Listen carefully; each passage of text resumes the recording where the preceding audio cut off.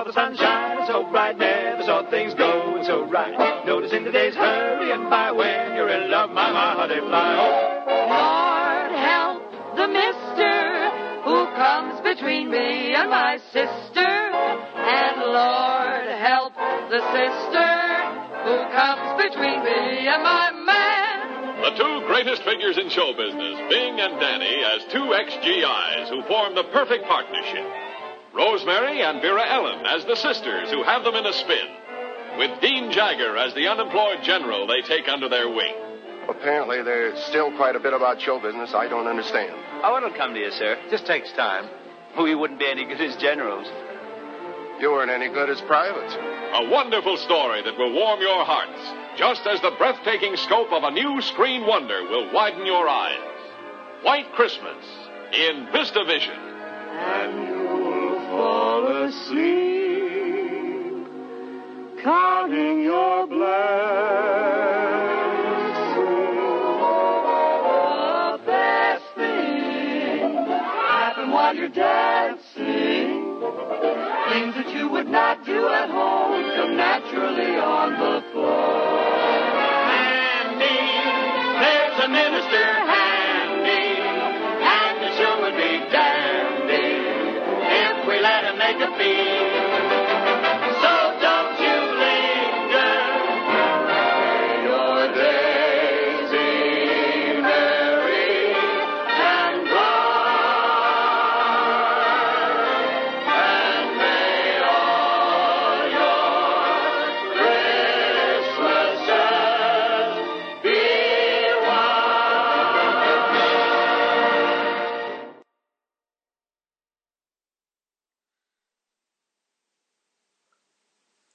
Hi, everyone. This is Rob Kelly, half of the Fire and Water podcast, and we're here on kind of a bizarre little special occasion. This is going to be an audio commentary track for one of my all-time favorite movies, White Christmas. It's a movie that I only discovered fairly recently. We'll get into that later, but it is rocketed into like my top 10 or top 5 movies of all time, and it's a movie that I just simply love to talk about. And I got this idea of wanting to do an audio commentary, and, I just thought, well, if I'm going to do it, let's have people hear it. So we're going to put it up on the Fire and Water feed, and, you can ignore it if you want. Like I said, it's not an episode of the Fire and Water podcast at all. The connection to comic books in this film is pretty much non-existent. There's a little bit here and there, which we'll get to. But you just thought if any of you out there enjoy this movie, love it the way I do, then maybe you'll enjoy me and my co-host Earth 2, Chris, a.k.a. Chris Franklin. Say hi, Chris. Hi, Rob. Hi, people. There you go. That's Chris volunteered to join me and do this with me, which I really appreciate. So, if you love this movie and you just want to hear two goofballs just talk about it as it runs, hit play and we'll enjoy it. So anyway, we're going to sync it up as we do, as Michael Bailey does with his audio commentaries and stuff. We're going to sync it up. So I have the DVD ready. Chris, are you ready? I'm ready. All right. So if you're listening along and you got your DVD ready or your Netflix, it's up on Netflix. It's up on Netflix for free, so you can watch it there too. Hit the play button right now.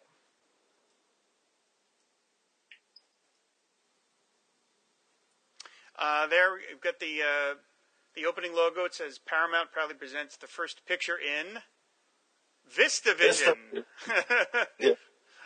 Which was, at the time, movies were trying to compete with television, trying to lure people back into the theaters, and they were doing everything they could to come up with something interesting or something that they could offer people that you couldn't offer on television. Of course, that meant giant widescreen vistas. So there was different versions. There was like Cinerama and Cineround or whatever, but this is Paramount's own version, VistaVision. You see the opening credits here are rolling. We've got Bing Crosby, Danny Kaye, Rosemary Clooney, Vera Ellen, and Dean Jagger, and then we got John Braccia and Ann Whitfield and Mary Wicks. Mary Wicks is always one of my favorites. One of my favorite like supporting characters from she was in one of the Abbott and Costello movies. She was in Sister Act later on in life. She was a great comic foil. She's a great busybody. Yeah, she is. She's a great busybody. She self-described busybody in this movie. Yeah. I'm going to get into a little bit why, before the plot kicks in big time, why I love this movie so much. I had never seen White Christmas until last year, if you can believe it. Every Christmas, Darla and Tracy and I watch nothing but Christmas movies, pretty much from Thanksgiving through New Year's. And we run through the same films over and over again. It's like, directed by Michael Curtiz, big-time director, Michael Curtiz, man who brought us Adventures of Robin Hood and Casablanca. Christmas Eve, 1944. Anyway, I'll just get into this briefly. We usually watch Elf and Planes, Trains, and Automobiles and Scrooged. And then this was on Netflix. And I thought, this will be, all right, I'll give this a shot. I've never seen it. I understand it's well regarded. So I watched it, and I was like, wow, that was pretty good. And then I watched it. I think we put it on again a couple of days later, and I went, boy, that was really good. And then I think on like the third or fourth showing, I was like, oh my God, this is one of my favorite movies of all time. I mean, it just clicked with me in so many ways. And now I think we watched it every day from like January through April, practically. So, we didn't just sit and do nothing, and we actually, did other things. We had it on in the background, but every single day. So it has just become one of my all-time top 10 favorite movies, and at an age where, you kind of think your top 10 movies are sort of set. Those movies tend to be movies you see in your teens or your 20s. Generally, when you get to be my age, you don't find a new all-time favorite movie, but this one barged its way onto the top 10. That's cool. I know I saw this movie as a kid. I think my mom was a fan of it. I remember it being on, but I don't think I ever really watched it until a few years ago too. I mean, that I really sat down, watched it from beginning to end, and really, paid attention to the plot and the characters, and more. It was just kind of the movie that was based around the song, Right. To me before that. So, and I've really grown to appreciate it too. And AMC plays the heck out of it at Christmas time. I think they've been playing it all weekend. Oh wow! So even Okay. regular cable, you can watch it. I think they've been playing it back to back. I think that's where the first time I really sat down and watched it. It's just great. Yeah. So we've been talking over what's been happening. Obviously, the movie opens at Christmas Eve, 1944, and we're in somewhere in Europe.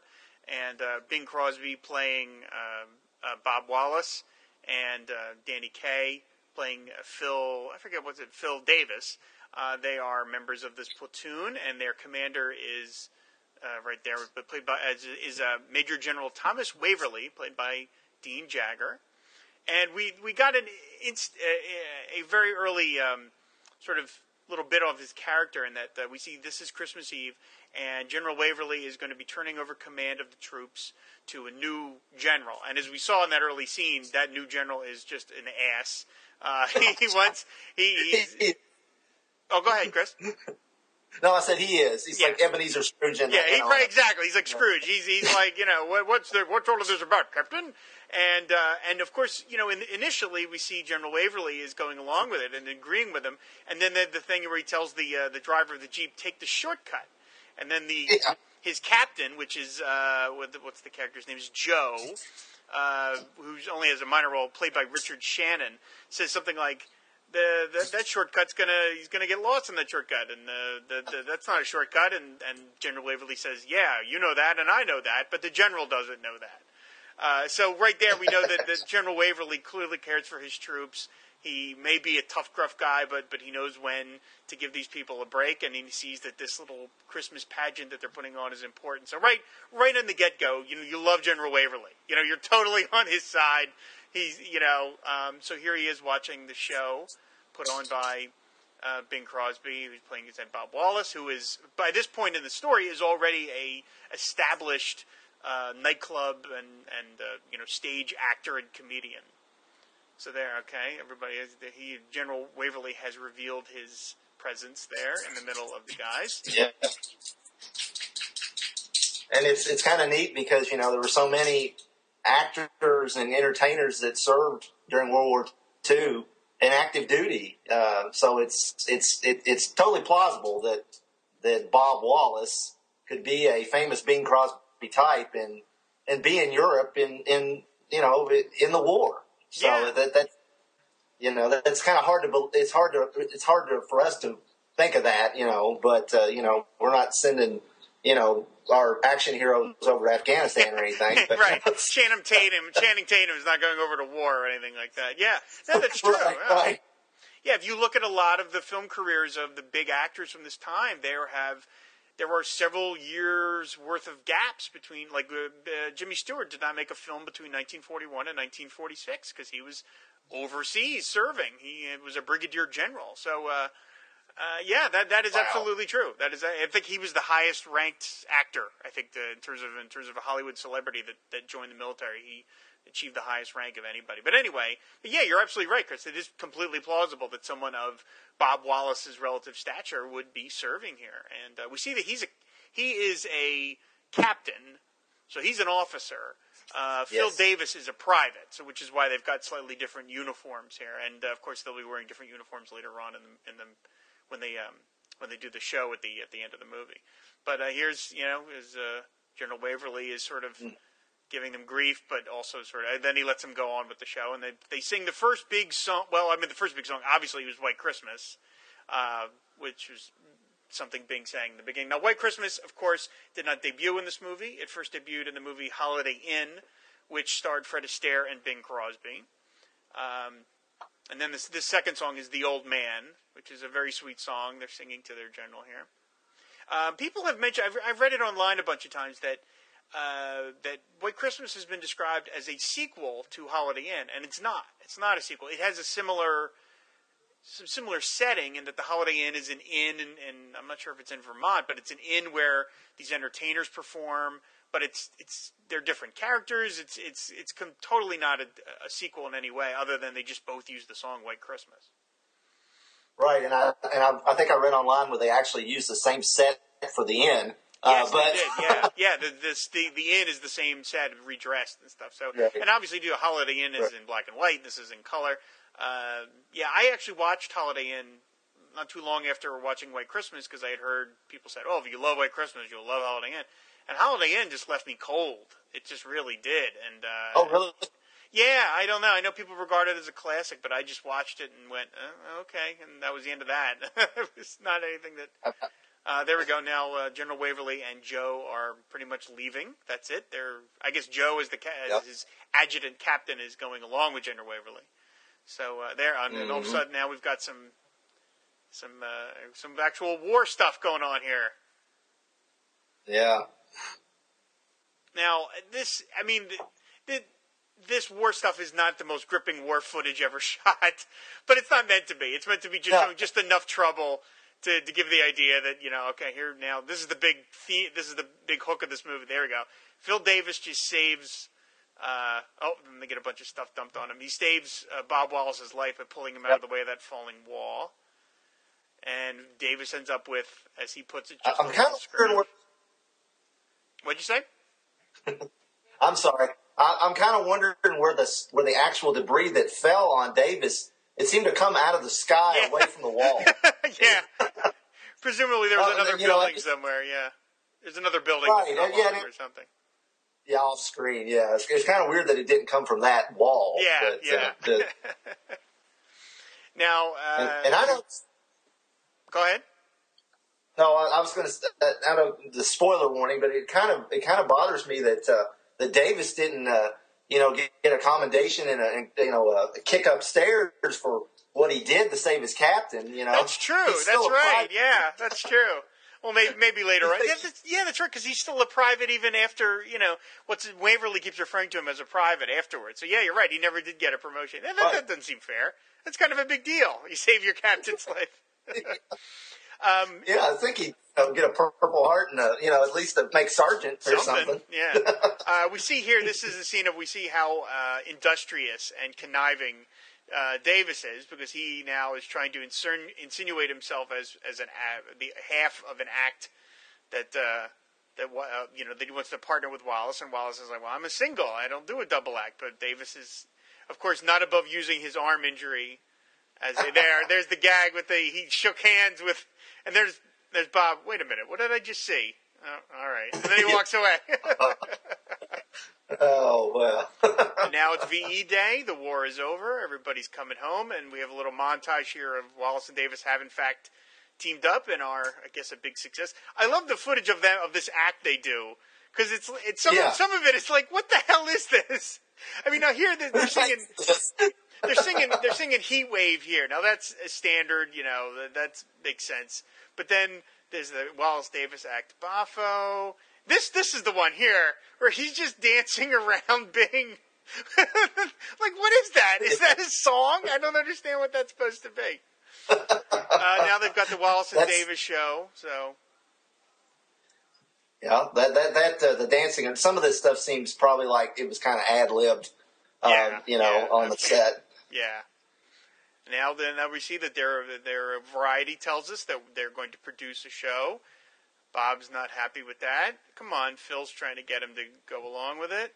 And then, of course, Phil touches the arm. Oh, remember, my arm. There you go. He's not always using that. And now they've got their musical that they're doing, their big musical. For Florida.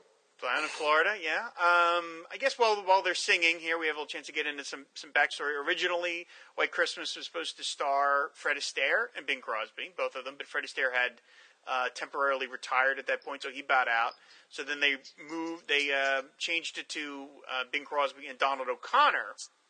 And then Donald O'Connor got sick from working on a Francis the Talking Mule picture.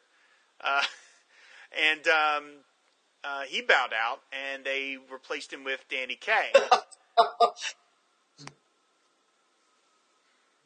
Now, Danny Kaye, to be in this movie, demanded a fairly large chunk of the profits. And I read online that he had no expectation that he thought that they would agree to that because it was such a huge demand. But apparently they did. And, of course, that worked out for him because Red Christmas was the #1 box office hit of 1954. So he made his money big time off of this movie. And White Christmas, of course, is what is it, Chris? Is it the second biggest selling single of all time? I think so. It was the #1 selling single of all time, I think, for years and years. And I think it was knocked off the top by Elton John's remake of Candle in the Wind for Princess Di. Right. I believe. Yeah, it sold something like 100 million copies. White Christmas is just, one of the hugest songs ever written. So, there's a reason why on the DVD and everything else, the movie is called Irving Berlin's White Christmas, even though he didn't, actually work on the film in any, sort of camera sense, technical sense. This lettuce here, the one who says mutual, I'm sure. That is Barry Chase, who will later go on to a fairly large career in Hollywood as a dancer, but here she was just an unknown. She plays a woman that Phil tries to set Bob up with, and Bob has absolutely no interest in. And this is, again, setting up the argument here that Bob is a workaholic, and I love how well this scene is synchronized, where they're both they have to throw their clothes to one another, and it all has to be in sync while they're doing the dialogue. It's pretty remarkable. It really kind of fills in that these guys have been together for several years. They've spent every waking moment together, pretty much. And because that's Danny Kaye's whole argument. I need to get you hitched so I can have a breather. Yeah, absolutely. Yeah, you do. Yeah, you get the sense that they have been together for 10 years. I mean, the war's been over for 9 years, so they've been together all these 9 years. They're throwing each other their shoes, and then they're arguing about it. Said Phil wants to get Bob married off, and Bob isn't really interested, or as he says, hasn't met the right woman yet, and all the women he's met in show business are sort of conniving and just not the kind of woman he's looking for. So. Yeah, they have a wonderful chemistry, these two. It's kind of remarkable that they never did another movie together. You would have thought. Yeah, you would have thought. Yeah, they would have paired them up. Jeez. Yeah, it's very seldom when it's a #1 movie, you would think they put that combination back together. I mean, that doesn't happen, especially back in Hollywood back then, where they would like Bing Crosby and Bob Hope. How many movies did they make? Yeah, exactly together? right. There was like 8 or 9. It seems weird that they didn't try to. They just did that line about whatever you've got left isn't going to be worth gotten and all that stuff. And Bing Crosby's response is, once I figure out what that is, I'll come up with a crushing reply. I love that bit where he's like, I have no idea what you're talking about, but when I figure it out, I'll really zing you after that. I love that. That makes me laugh. This movie's got some great dialogue. It does. It does. Real snappy, and it doesn't seem unnatural. It really does seem like two people that are so used to each other, they just like almost answer each other's questions and finish each other's sentences. So it really works well.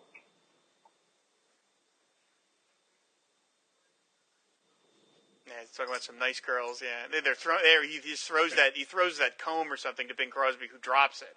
That looks like that's probably not on purpose, but what the hell? It doesn't really matter. You can just keep going. Yeah. Yeah. They didn't go to. Yeah. Now here we go. Well, good for Danny Kaye for making a good deal with this, and Donald O'Connor. At least he had Singing in the Rain. He's in Singing in the Rain, right? Right. So, Donald O'Connor did okay for himself, but boy, he must have really kicked himself. Yeah. Or Francis did. I don't know. Yeah.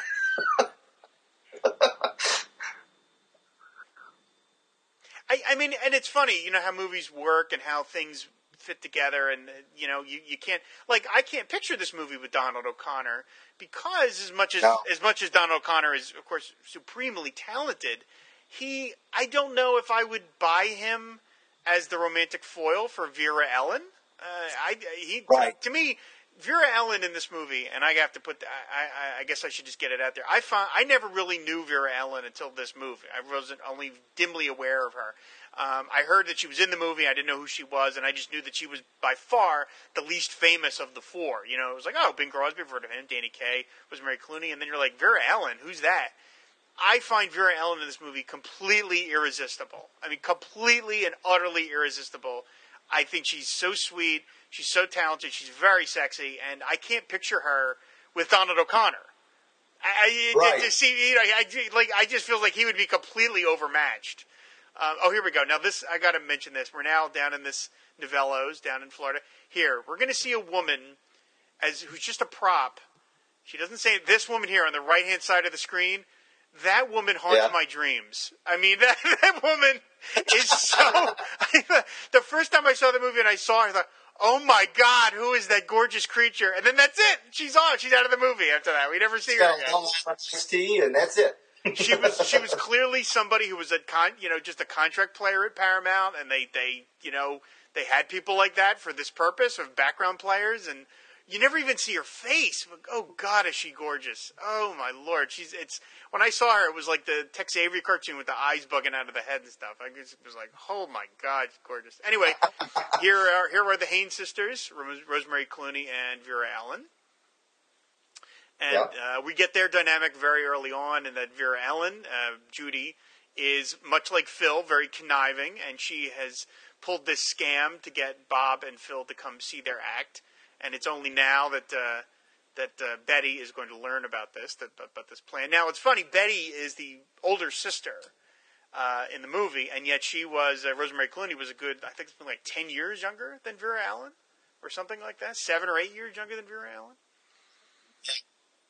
Yeah, and oddly enough, Rosemary Clooney in real life started out in a sister act, and her sister's name was Betty. Oh, so, there you go. Strange. Look at that, perfect. Now, there's that line about, they're talking about their brother. Their brother was in the same platoon as Bob and Phil, which is how they made this connection. They make a mention of their brother. They call him Freckleface Haynes, the dog-faced boy. Their less than charitable description of him. But they mentioned him that he's. We'll see a picture. Right, we'll see a picture of him shortly. They mentioned that he's out of the country. He's in Alaska. Of course, this is before Alaska was admitted to the United States. So technically, he was out of the country in 1954. Right. I mean, you could sort of get by and say, well, he was out of the continental United States, but there we go. She says, what does it matter? They're both famous. So she's willing to spark a romantic interest with these guys, and it doesn't matter which guy because they're both famous. So clearly Judy has got her eyes set on a bigger career here. And now here's the big song, Sisters, their big song. I hope you like this song because you're going to hear it a lot in this movie. Yeah. An interesting thing that I read online was that Rosemary Clooney, Vera Allen did not sing in this film. That her voice was dubbed, and I think in this song it was dubbed by Rosemary Clooney. She was singing both parts. That's right. That's right. Vera Ellen was a dancer, not a singer. So yeah. Yeah, she's They did a good job. I'm sorry. Go ahead. They did a good job of. I mean, you can't tell it's Rosemary Clooney singing both parts. I don't know if she deepened her voice or something for Judy's character. Or it seems like her. They did some. They didn't auto tune it, that's for sure. But they did something. Yeah, it's pretty seamless. I wouldn't have known that that's the same woman singing both parts. That's pretty good. But it's hard to keep up with this thing. One of the people I wanted to mention that we saw was Novello, the guy that runs the nightclub. That actor is Herb Vigran. I guess Vigran, how you pronounce that. He's got a great classic voice. He did a lot of TV and stuff in the 60s and 70s. And he was his last appearance was in the movie Amazon Women on the Moon. Which is one of my favorite little cult guilty pleasures, and he was in that movie. He had a great career. He was born in 1910 and lived till 1986. He was frequently heavy on the. I'm sorry. Go ahead. I'm sorry. He was a heavy villain on the Adventures of Superman. A lot. Right. Yeah. He had several. He did multiple episodes of Adventures of Superman. Yeah. And we see Bob and Phil So there's a comic. Bob and Phil both really they each like one of the sisters. They've established that Phil likes Judy and Bob's sort of interested in Betty. So there Phil is playing matchmaker, getting them to sit down together. Right. I love this bit. Where Phil keeps going way too hard on pairing up Betty and Bob. And Bob, we'll get to it in a second, where Bob talks when he talks to Phil while he's got the glass of water up to his mouth, and he does the whole yeah.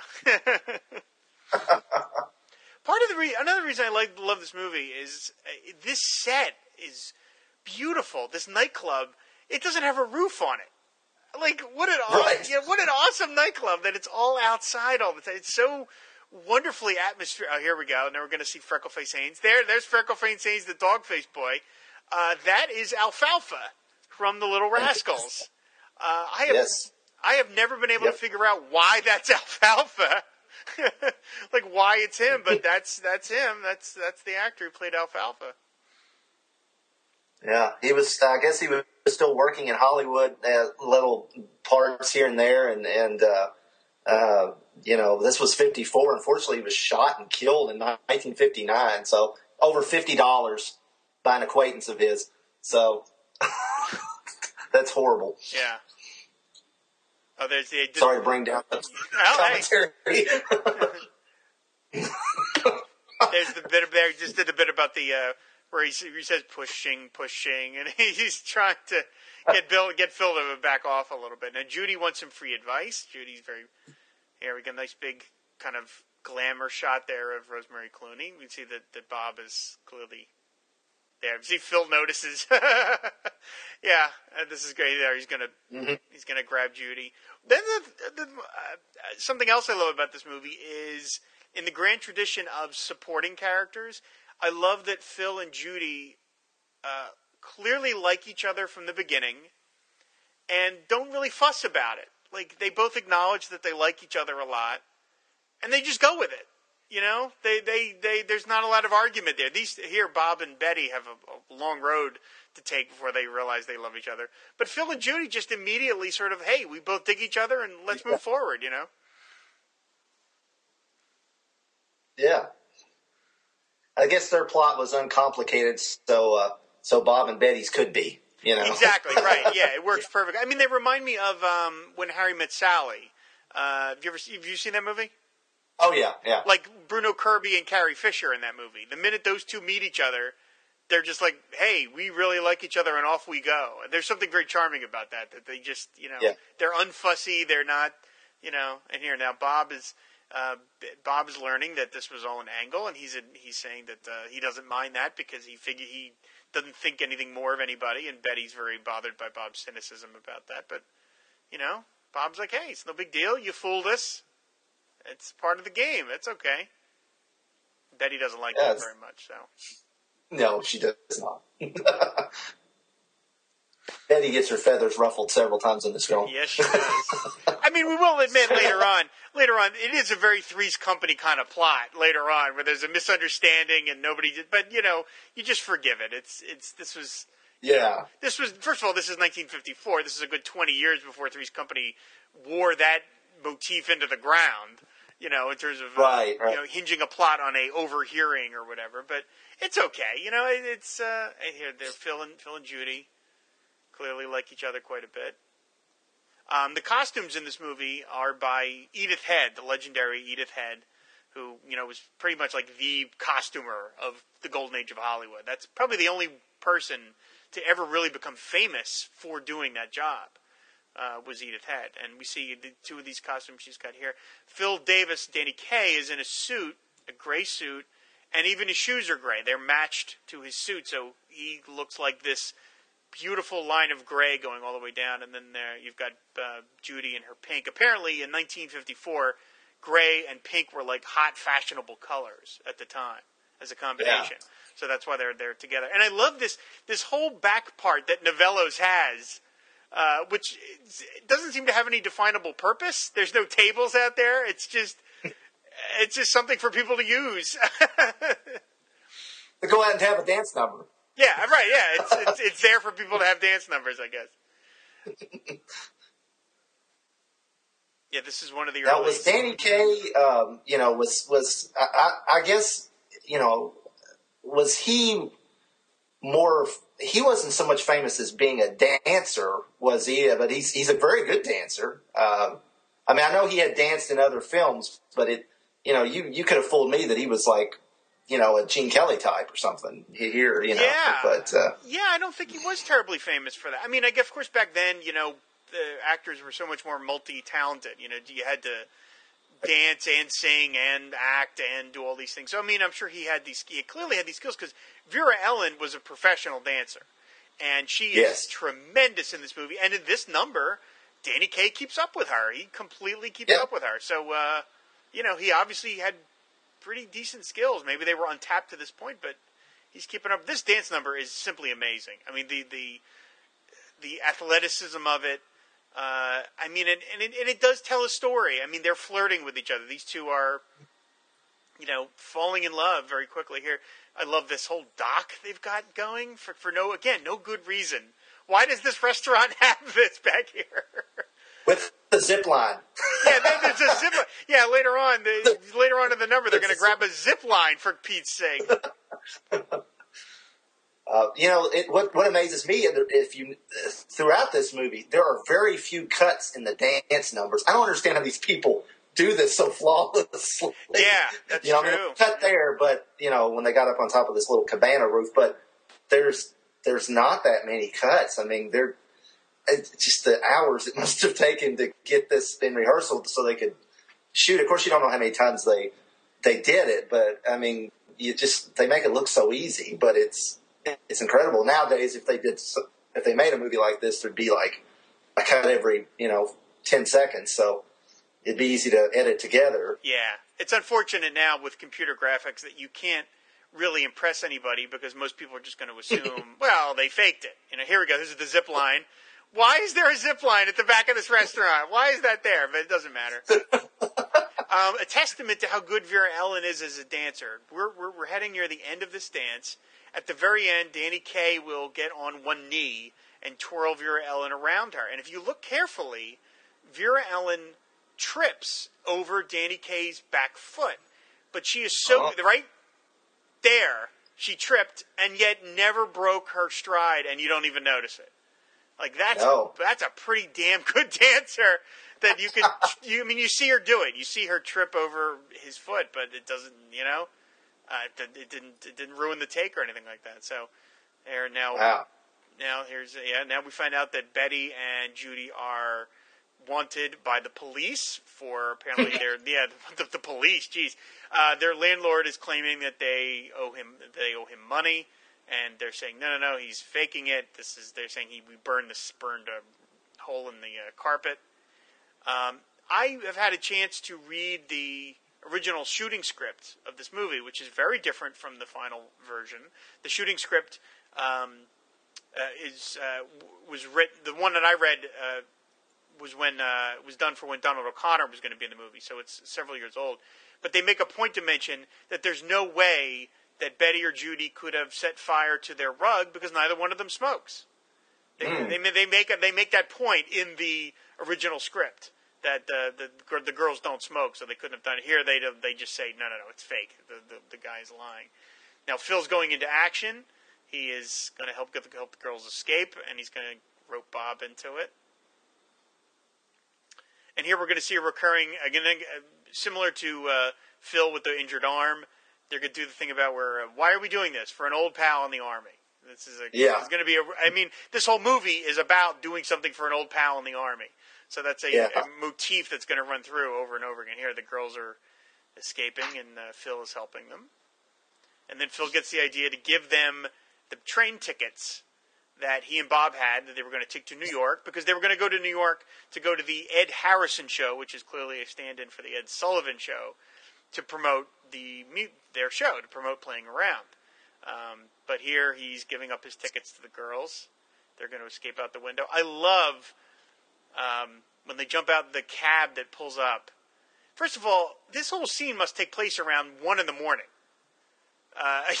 All of this is going on at 1 a.m. You could just get a cab at 1 a.m. Look how beautiful that cab is. That is so good. It looks like something out of the Dick Tracy movie, It's beautiful. Yeah. The yellows are like golden. Oh, my God. This is such a pretty movie to look at. Why is color so great in these old movies? It just looks so... Why can't we make vibrant colored movies nowadays? It's Technicolor. I don't fully understand why, but I've read this, that literally Technicolor cannot be reproduced nowadays. It literally cannot be. I don't fully understand that, why you can't kind of fake it with computer graphics. But here we go. Now here's the sheriff who is being mollified by all the free food. And there's the landlord there. Now, the landlord's voice is very familiar to anybody that knows old-timey films. That is actor Sig Roman as the landlord. He only has this brief appearance. He was in dozens and dozens of classic films. He was in Stalag 17, Ninotchka, A Night at the Opera, To Be or Not to Be. I mean, the man had an amazing career as a character actor, and here he is just making this. He was in House of Frankenstein, and here he is. Wow. Yeah, and here he is in this one little appearance here as the landlord. Now here's sisters again. Here go, but this time done by Bob and Phil. This was not meant to be in the movie. This was something done by Bing Crosby and Danny Kaye. They were just horsing around, and Michael Curtiz decided to put it in the movie. Bing Crosby's really vamping it up. I think it's funny. He looks so ridiculous. It's hilarious. And they're not as good with the feathered fans as the girls were. But I love how loose it is. Yeah, I mean they're completely missing the lip syncing, and it's fine. They're obviously lip syncing, so it's okay that they're not following along. In fact, right at the end of the number, you'll see that Bing Crosby just completely forgets what he's singing, and it doesn't match at all what the audio is. But everyone's enjoying this. Gets cracked up.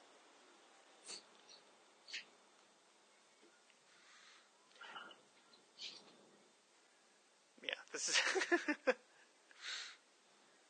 Nowadays, this would be if Wallace and Davis did this in a nightclub, it'd be all over YouTube in like 2 seconds. Yeah. Everybody on tables would have their phones out recording all this. Yeah, there we go. Now Bing Crosby just starts to lose it. There, when Danny Kaye. Now, when they do a close-up, right here, when he turns, there, he's not even close to matching what he's singing, but it doesn't matter. Right. Who cares? They look like they're having a great time. And they run out. You can tell that's a natural laughter, not acting. Yeah, absolutely. I love here that Phil's like, hey, let's go out and take a bow. Like, he's constantly looking for his applause. It's like, and they're going to run. Here, I love this. The sheriff! They're like Abbott and Costello, these two. It's like they're presumably grown men, and yet they're running from the sheriff like they're little kids, I love that. If they just signed autographs for him, he'd probably go away. Yeah. This really isn't. Yeah, they probably really could have gotten away with it. There now they jump into There's another cab. another cab, and it just drove by. Yeah. I don't think they called it. Yeah, I could see a Tommy gun sticking out the window of that cab. You're right. It's very Dick Tracy. There now the ticket conductor is like, "Where's your tickets?" And of course Bob thinks, we've got tickets. Where's the tickets? And Phil has to vamp here and pretend that he doesn't know where the tickets are. When of course he does. He gave them to the girls. Now this ticket conductor, I know he is someone that I should know who he is, but I can't place him. His voice sounds very familiar, but I can't for the life of me place him. I should look it up on IMDb. I'm looking at it right here. I believe that is because he's listed as train conductor. That's got to be who this is. Because we see another train conductor, but this one has many more lines than the other one. I believe this is Percy Helton, who was in films like The Setup, Hush Hush Sweet Charlotte, Crisscross, and one of my all-time favorites, 20,000 Leagues Under the Sea. He was on the Beverly Hillbillies, Green Acres. He was in Butch Cassidy and the Sundance Kid, Petticoat Junction, Mission Impossible, Get Smart. He did a lot of The Girl from U.N.C.L.E., Bonanza, Gunsmoke. Perry Mason. He was on The Twilight Zone as well. So he was all these guys, everyone in this movie, even down to the smallest part. These are all like these guys with amazing careers. Another reason I love this movie so much is it is such like an example of the Hollywood studio system. Every role is filled by somebody with an enormous career. It's sort of remarkable. Now we see there are the girls. Phil has to cover up why the girls are in the booth meant for the bed car meant for the boys.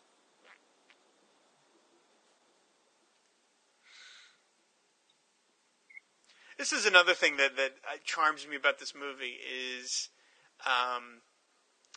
something that it's obviously it's a glimpse of American culture that is gone forever. This is utterly gone because they are boarding this train now. If you follow the timeline of this, all these scenes have happened in one night. Everything with the going down to Novello's and then the chase and then the train. This is all one night. So this has got to be, by the time these guys get on the train, this has got to be about 3 a.m, right? Yeah. Now, in a moment, the girls are going to show up. Now, Bob is figuring out what Phil's been up to. I love that about, you wouldn't let me stay in the drafty old club car. I'm going to stay up all night here in the drafty old club car. Here, he's going to get mad. Now, here are the girls. The girls show up. They're all dressed up. They want to make a good impression. Now, they're all very complimentary to Bob here. But it's in a moment, they are going to order food from the porter there, who we saw briefly wiping up the counter. I believe he's the only African-American in this entire movie. Is this guy here? This is an extremely white movie. There's no two ways around it. Here, they order like full meals. I love that. Vera Ellen goes, "I want a milkshake. I want a malt." It's like it's 3 a.m. like those places are gone now. You can't go anywhere unless you're in like New York City. You really can't go anywhere at 3 a.m. and order a full meal, and there's somebody there to take your order. I'm so charmed by that. Right. This was a world that, in the middle of the night you could say, "Hey man, can I get some soup and a milkshake and a hamburger?" And there was somebody there to go, "Yeah, sure, yeah, you can get that." Yeah. Other than Waffle House. Yeah, right. Yeah. Right. Yeah. You could, but it's like, I love the idea that there's Phil using his arm again. We're going to go. Phil wants to go with the girls, go to Vermont. Bob doesn't want to go, but he gives in, of course. Going to go to Vermont.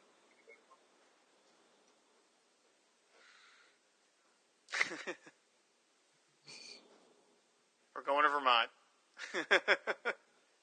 Yeah. And now they're going to sing another song here. They're going to sing Snow, which was originally a song meant for another movie, and it was called Free. And it had nothing to do with snow, and it was singing about freedom. But Irving Berlin repurposed it, never throw anything away, and repurposed it Right. turned it into this, an ode to snow. My wife and I, whenever this song comes up a lot when it snows, and I'll do a really bad Bing Crosby snow, and she'll snow, back and forth. So this movie that has definitely had an effect. So that was my one bad Bing Crosby for the commentary. I promise. Okay. It wasn't that bad, Chris, really. I mean, it's way better than my FDR, and I do that all the time on the Fire and Water podcast. So. Yeah. We should have had FDR say something that, yeah. or something I'm sure he would have loved this movie. I'm sure he would have had he lived to see it. Here they're doing this making this little diorama of the snow here. Yeah.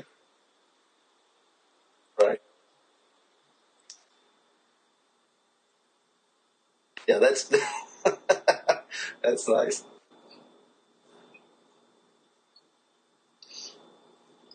I for the longest time I had a problem with musicals, Hollywood musicals, because I always thought the music was kind of square. It wasn't rock and roll, and that was what I grew up on. And I probably thought I was maybe a little too cool for that music, which is ridiculous. I read comic books. Who was I trying to kid? But it took me a long time. So I mean, I've always been an appreciator of film, of films from all eras. Ever since I was a teenager, I loved movies of all different kinds.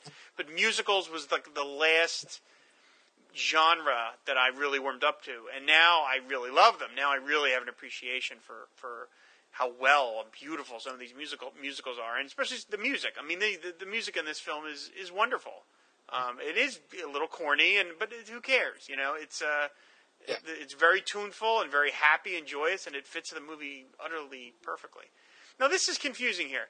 Clearly, I guess they've switched trains, because now the girls are not in the room. They're in a. I had notes. Yeah, they're now they're sleeping in, just a hallway, and I don't know what you call it, but they don't have their own room anymore. They did earlier. Now, in the stock footage of the trains moving, they used two different pieces of train footage to convey the trip. So maybe they switched trains on the way from. I mean, this is a long trip. It's from Florida to Vermont. So maybe they switched trains, and then they'd ended up losing their room or something like that. But the girls don't have their room anymore. Now they're in Vermont, and they think they're gonna find this winter playground, and no, there's no snow. Yeah. He thinks we're in Carolina. Bob say something. Yeah, that's what I was going to say. It actually kind of does right there. Yeah. So. Yeah, now they're all talking about how warm everything is, and yet they're all bundled up. They got 19 layers on here. There's a guy that brought his skis and didn't get to ski. Yep. Now this is, if I'm correct, this is I. Stanford Jolly. That's the guy's actual name. I. Stanford Jolly, as the station manager here. He had another guy with longer. He has 363 credits on IMDb. Wow. He was in a lot of movie serials. He was in King of the Rocket Men, The Crimson Ghost, and he did a ton of westerns. I mean, he was in virtually every western on television all the way up until 1976. He was in a TV series called The Quest. He was born in 1900, and he lived until 1978. So, again, another guy with an astonishingly long career. Wow. And now we're at the Columbia Inn, which is here's my favorite. Oh, there she is, Mary Wicks as Ellen, the hotel manager. I love Mary Wicks. I think she is just so funny. She's such a great comic supporting actress. She was in one of my all-time favorite Abbott and Costello movies, Who Done It. She was on MASH, another one of my favorite things. She made a guest appearance on MASH, and she was in 1,000 things. I just love her. I think she's so funny, and she's perfectly cast in this part as you say, busybody hotel manager. I did not even, once you said Sister Act, it popped in my head, yes. I wouldn't even have thought that she would have, been in that movie that late in the game. But, I can just see her with the habit on now, watching the movie. She lived until 1995, and she was in Sister Act and Sister Act 2. She was in Little Women, the Winona Ryder version. She played Grandma in there was the animated Life with Louie series. That's her final credit, and she provided a voice in The Hunchback of Notre Dame, the Disney version. And okay. Oh, here's the big reveal. There's General Waverly.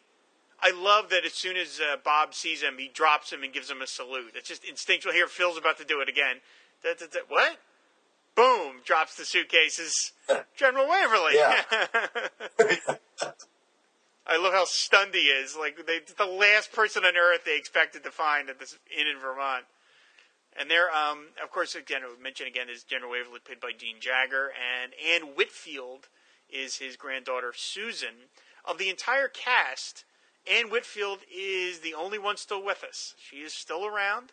I have done my best to try and contact her and find her, but I have not been able to because she does not have any credits on IMDb past 1990 or so. So she's probably, she's got to be in her late 70s at this point. So she's, assuredly in retirement and probably just leads a very private life. And, but I would love to talk to her, obviously. It would be amazing. It would be amazing to talk to someone that actually was here making this movie. Right. Dean Jagger, I just, he's so great in this movie. I don't really know him beyond this movie, but I want to watch him in other movies because he so effectively plays the parts. You really do like this guy, and he has a commanding presence. You understand why these guys followed him, and you really feel for him in this movie. He's just the look on his face he gets in a few places, and like when he winked it there, and if you can kind of take a good. If you can take a good chunk of a movie that's got Bing Crosby and Danny Kaye in it, then you're pretty damn good. Yeah, he's tremendous in this movie. He really is. He was in a ton of great movies. He was in Bad Day in Black Rock with Spencer Tracy, which is a tremendous movie. He was in Vanishing Point in the 70s. I mean, he lived up until 1991 and was still in things until 1985. His last appearance was on an episode of St. Elsewhere, of all things. But wow. But yeah, he had an amazing career as well. Like I said, he has over 125 credits on IMDb. So he was in a particularly effective episode of Twilight Zone. It's funny here. Chris mentioned this to me earlier on, and I knew it too. Was that they call him the old man, and yet Dean Jagger was several months younger than Bing Crosby. Yeah. But they sold it. It gives it's a testament to Dean Jagger that you totally buy that he is, the commander of Bob Wallace, even though they're the same age. Yeah, he's just got that whole grizzled, but yet heroic but still kind of look about it. He's just perfect for the role. Yeah. Now they've established here what the problem is that General Waverly has bought this inn, and it is because of the lack of snow. It's not a financial success, and he has sunk all of his money into it: his pension, his army pension, all of his savings, and the place is essentially dying. And Bob and Phil want to do something about it. They want to help him out, so they're trying now. Here they're hashing out how they're going to do it. There's that weird line about, we got to get something here. We got to get something here that's rare. What if we dig up a Democrat? That's just like such an odd line. I guess. I mean, I should have looked this up. I mean, I know that in the late 40s and early 50s, it was the New England area that generally tended to vote Republican more than Democrat. So maybe in Vermont at that time, Vermont was heavily Republican. Oh my, how times change. Right. But that's such an odd line, and and then Bing Crosby's retort is they'd stone him. So like, wow, things are really hostile to Democrats up here. It's a funny line too, also because Danny Kaye was in his life a staunch Democrat, a very very openly liberal guy. So here he is, sort of goofing on that we're going to drag a Democrat up here to Vermont. I believe Rosemary Clooney was too. Her family tends to run that way. So Right. Yes. You know what? Now it's a good time.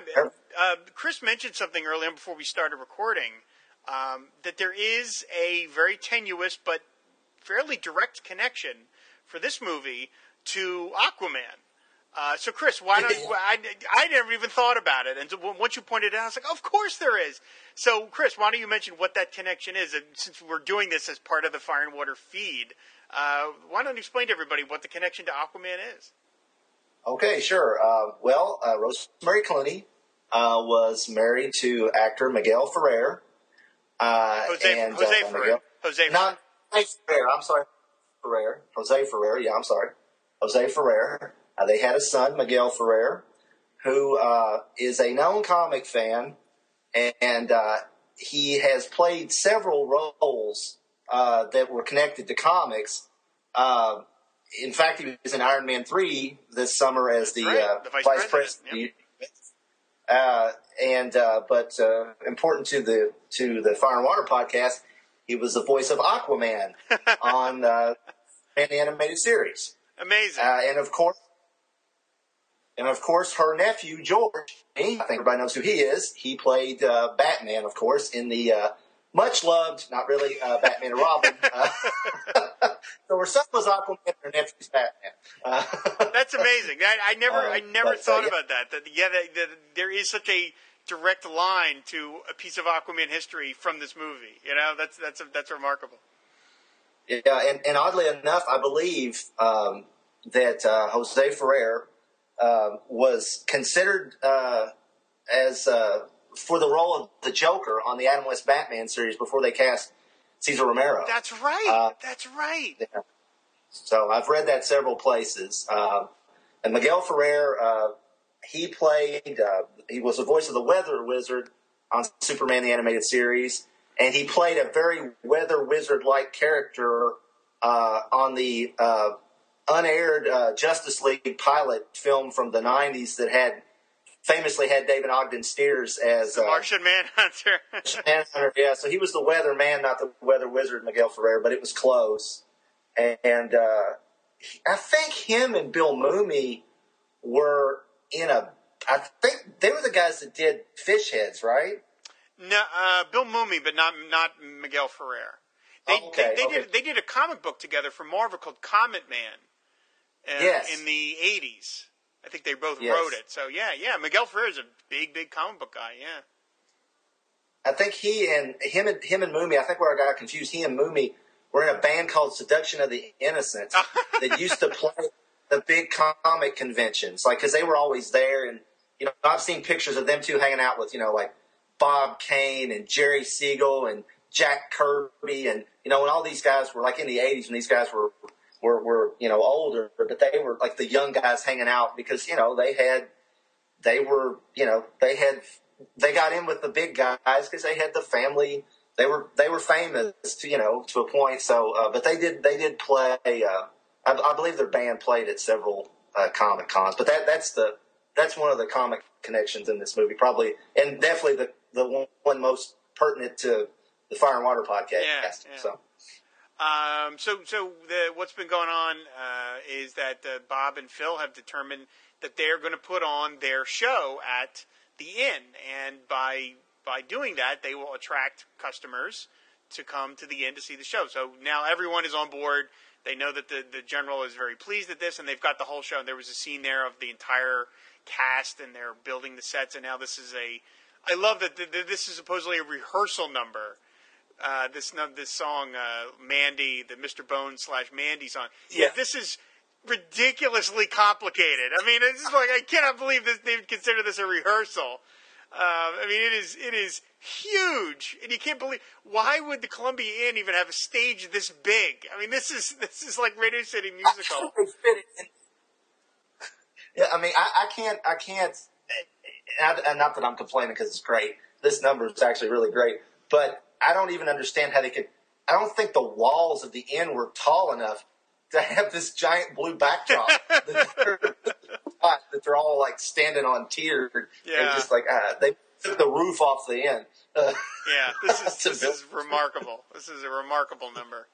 Now this is they sing here about a minstrel show, which of course, you know, in modern parlance, minstrel really kind of only means one thing. At the time, it wasn't necessarily just meant to be, you know, meaning like sort of blackface. It was any sort of comedy music act here.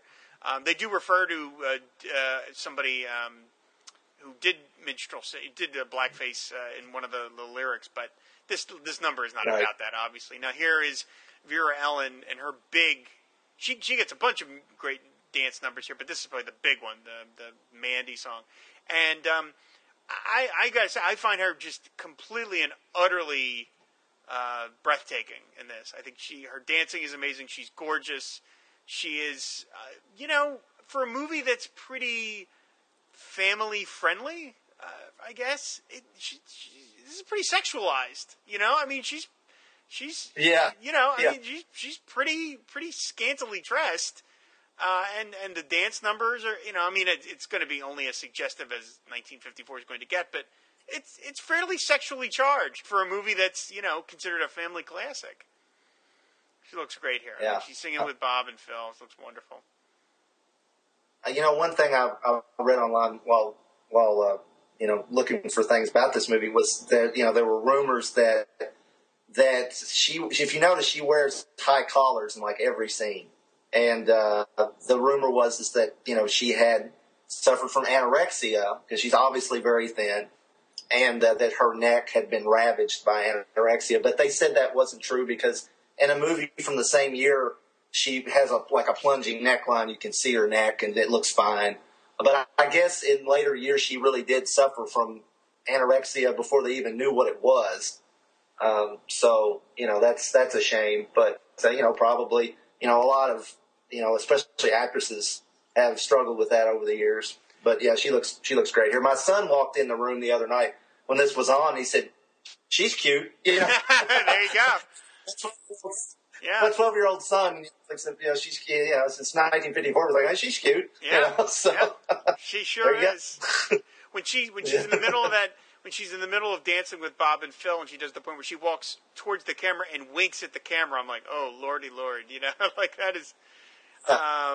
Now the guy dancing with her here, this guy who's sort of he's going to do a lot of the dancing with Vera Ellen because he's clearly able to keep up with her in a way that Bing Crosby and Danny Kaye cannot.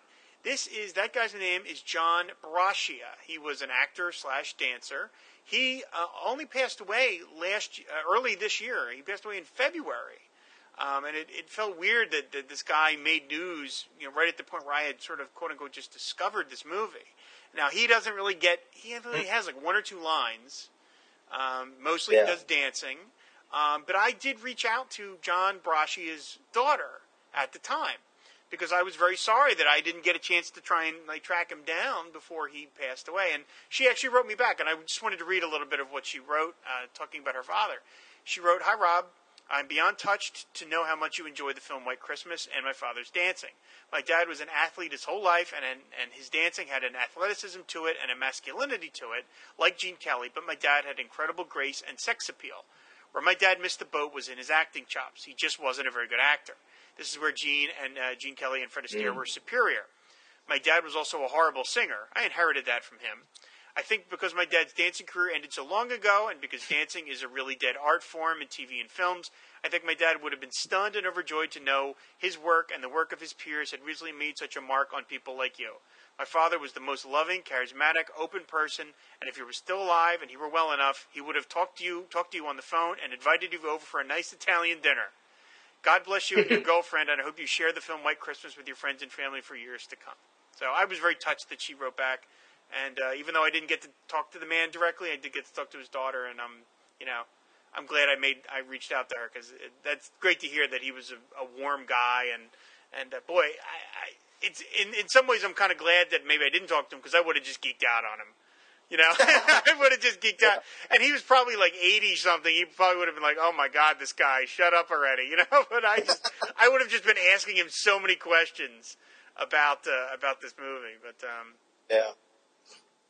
he's very charismatic. I mean, he definitely, I noticed, I kind of noticed him too the first time I really sat down and watched this. Made me like, who is this guy? Because he really kind of, along with Vera Ellen, dominates the screen. I mean, he just is in the background, catching her and twirling her around. You're paying attention to him too. Yeah. Which is saying something, obviously, because she's such a great dancer.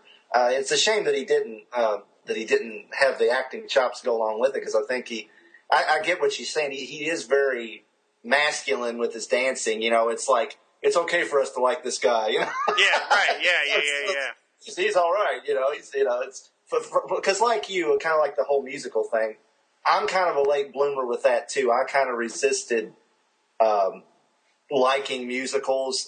There were a few that if it like Grease, I saw that when I was like a little kid in the theater. I'd give that a pass, but a lot of times, it's like, oh, it's a musical, and I change it. But I'm kind of learning to open up to the idea that these are great movies, and you just don't get entertainment like this anymore much. So it's I've kind of come around to it myself. Yeah.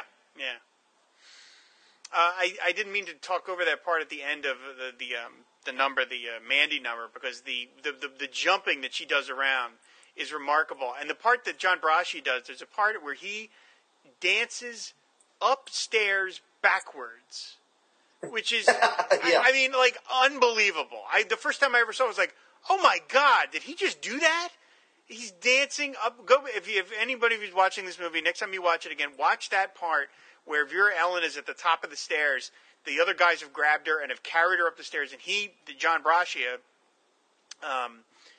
has to get there too. He is staring at the screen, so he is not looking at the stairs, and he dances backwards up the stairs. It is unbelievable how anybody could ever do that. I can't even walk backwards upstairs. Exactly. I don't know how you do. It's just unbelievable. When I first saw it, Darlene Tracy was like, maybe they reversed the film, but I'm like, no, you can tell when they reversed the film. That's him just doing it, Yeah. This song. Do you think this song's probably the second most famous from this film? The after White Christmas, Counting Your Blessings. Yeah. Yeah, probably. This is yeah. Now Bing and Bob and Betty are, they're spending some time here together in the middle of the night. We saw in the earlier scene of Judy basically shushing Betty out of bed and insisting that she go get something to eat, knowing that Bob would be there. Yeah. So yeah, they're playing, they're scheming here, and Bob and Betty are starting to really like each other. Again, I love the idea. This is probably in the middle of the night, and yet the inn. The main building of the inn is up and ready. The lights are on. There's a fire. You can go get food, get sandwiches. I just enjoy the heck out of that. That idea that like everything is open in the middle of the night and it's all available to you. That part of America is gone forever, unfortunately. And I miss it. I miss something that I never actually experienced firsthand. But boy.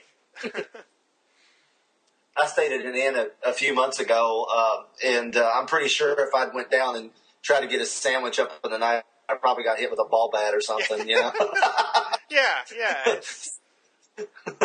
So it's a shame, yeah. I liked what he was talking about, what the different sandwich meat would make you dream about. That was kind of cute. And apparently, of course, online I had lived quite a bit too, so. Yeah, I mean, Bing clearly, was good at that, and I guess they just let him go. And I mean, one of the things that I think the reason this movie is regarded as such a classic is it is directed by Michael Curtiz, one of the greatest Hollywood film directors of all time. I mean, this is a guy who directed Casablanca. Casablanca. He did Rob. I said that alone should. Yeah, that by if itself. he just directed Casablanca. He also directed The Adventures of Robin Hood, Mildred Pierce, Yankee Doodle Dandy, The Sea Wolf, The Seahawk. I mean, this is a guy with amazing skills, and he brought them to bear on this, in this movie. I mean, this this wasn't, this was big stars. This wasn't like a toss-away little project. This was a big thing, and so they had a heavy hitter as director, and I think it gives the movie an extra level of quality that you had someone with an actual director's eye, to use a word that's overused, a vision. He clearly had a vision for this, and there is we'll get to it when we get to it, but there's a part of this movie that I am utterly transfixed by. I'm transfixed by the whole movie, but there's a particular scene that I am utterly transfixed by, and it, to me, after I saw that this scene, it's near the end, is not in the original script, that to me tells me that it was the work of Michael Curtiz. That Michael Curtiz decided to do this particular shot, and to me, it makes the movie. And I said I will go all about it, go on and on about it when we get to it. But yeah, I mean, it's a startlingly well directed movie, and of course, it was done by one of the best guys ever to do it. Well, the Adventures of Robin Hood's one of my all-time favorite movies. So, I mean, and of course, Casablanca's without reproach. You can't say anything, but, he definitely gets, on a personal level, the fact that they've never made a Robin Hood movie better than that. Yeah, right, yeah. They've had 80 years to do it. They haven't been able to do it, yeah. Right. So, I love this scene here. The emotion conveyed by Jagger as the general goes from, he's kind of cocksure almost. Yeah, I'm going back in. I'm going back. I'm waiting for a letter from Washington, and then just how it kind of just the look on his face is just, he's kind of got a Glenn Ford-like quality. There's something about him. Glenn Ford a little bit. Yeah, absolutely. Yeah, you could have seen him. I could see him as Pa Kent in Superman. Yeah. Oh, yeah. I totally could see that. Yeah, you could. I mean, he'd be great. There's a lot of smoking in this movie. Everybody's smoking. Yeah. Everybody's smoking. Yeah, Bing Crosby rarely seen without his pipe, I guess. So. Yeah. So yeah, now General, as Chris said, the General is going to reveal here in the scene that he has applied for a new position in the Army. He wants to come out of retirement, and he is, as you say, look at him. He's brimming with pride. He is so sure that the Army's going to take him back. Straight. Yeah. He looks very, very cocky here, and we're going to find out in a moment that in fact the Army doesn't want him. They consider him an old man, and he's not of any use to them. And here Bob has got the letter in his pocket from the War Department. Now, of course, by this point, the War Department there was no such thing as the War Department. It had been changed to the Department of Defense. But these guys, when they knew it as the War Department. So it makes sense that they still called it that. Right. Here's an ad lib coming up of Bing Crosby about playing the trombone, moving the letter back and forth so his eyes can focus. And you can see the way that Dean Jagger chuckles. You get the sense that was an ad lib. He didn't expect him to say that because that laugh seems genuine. This letter that the General gets is pretty harsh. I gotta say. Yeah, it is. It's like they don't just say, "No, I'm sorry, we can't use you." It's like, "No, you're tired and washed up. You don't do it. You're of no use to us." And you're like, "Boy, pretty tough stuff." I get the impression that the guy that he wrote was obviously a friend, but he was kind of busting his chops a little bit. Yeah. He maybe thought he was joking more than he was. He maybe thought he was only being half serious, but obviously the General had his heart set on it, and that you can just he ages in 10 years and like the 2 seconds he's on that bench after it's so great. He conveys that so well. I gotta admit, I'm a sucker for what these dancers have on right here. You're talking about the girl at the beginning with the iced tea. That was my thing right there. It's like, oh, okay, the leggy dancers. It's the whole Black Canary thing.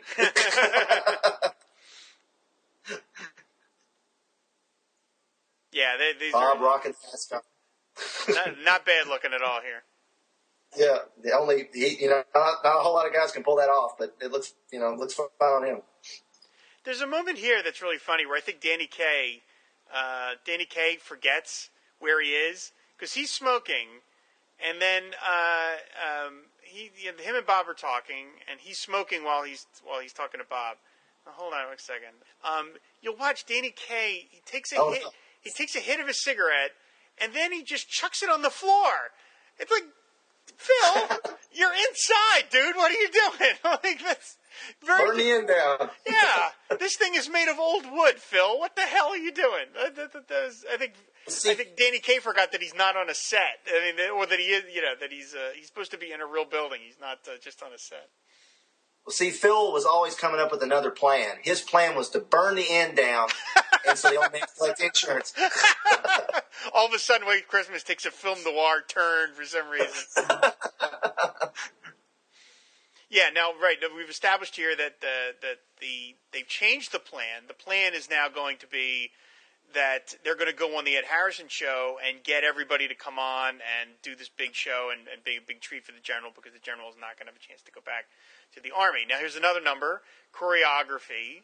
I love these girls. They look like they could be Dracula's brides from a Hammer film. Yeah, they totally. I'm keep waiting for Christopher Lee to show up and hiss at him. Yeah, Peter Cushing's going to walk on set and try and stab these girls. Yeah. They all look like Dracula's succubi here.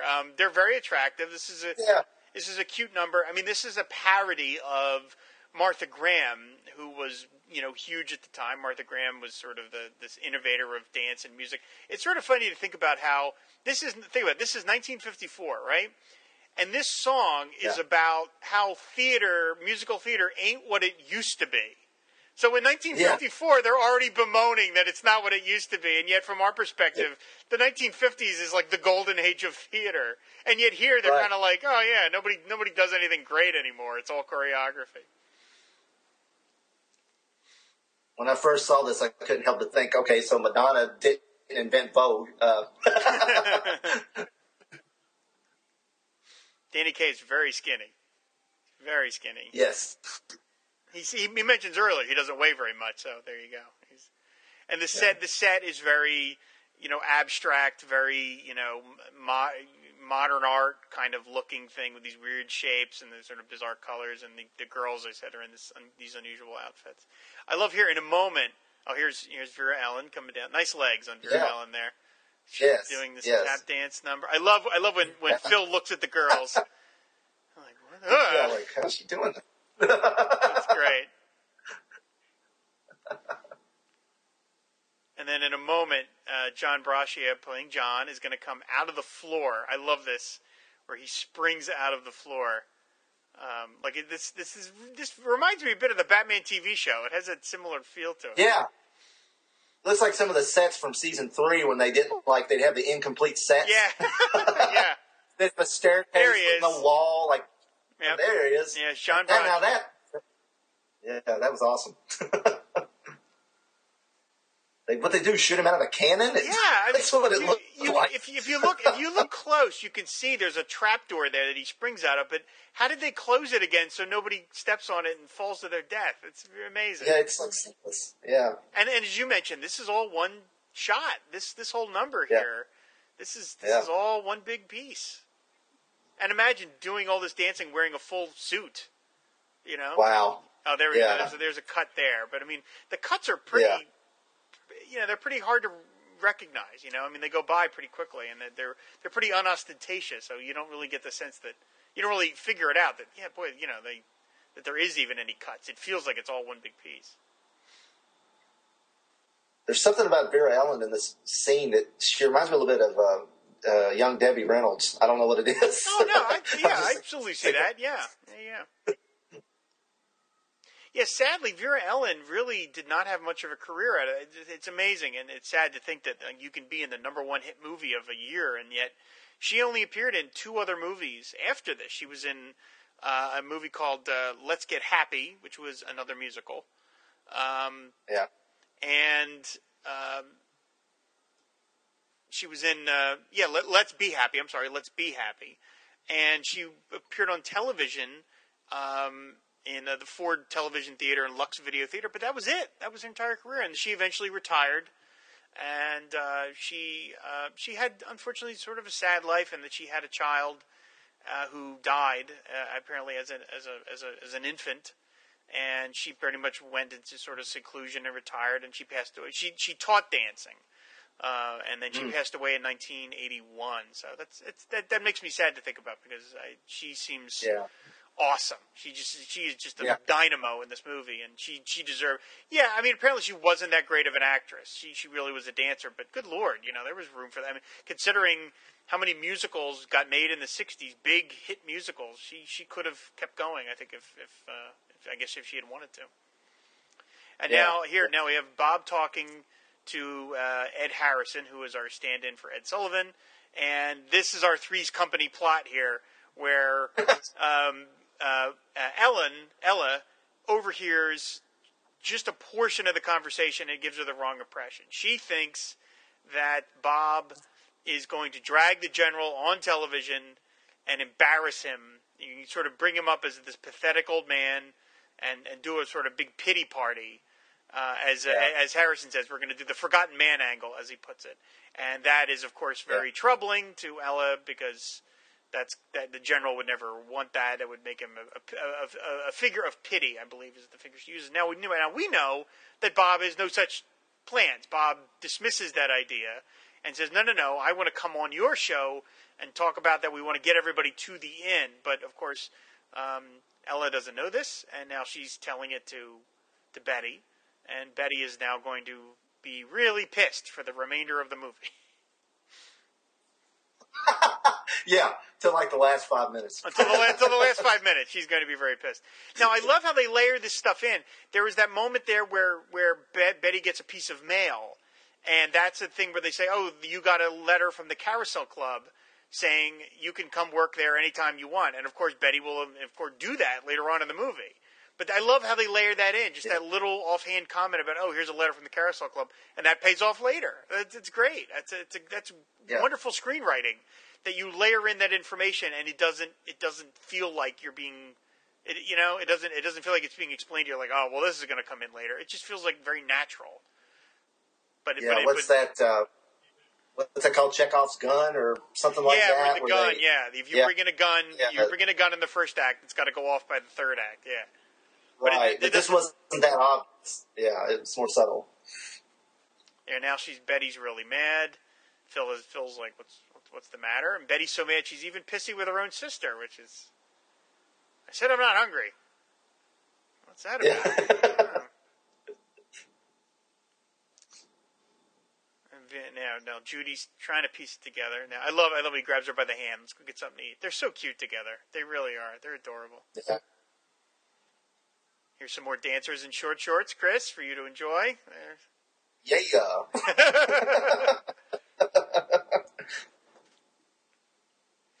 Now, here's our big confrontation here between Betty and Bob, where Betty won't just, Betty's very passive-aggressive. Betty won't come out and tell Bob what she's mad about. She just acts really mad. Oh. She acts really pissy. Yeah, she does. Yeah, if she just talked to him, of course the movie would have pretty much been over.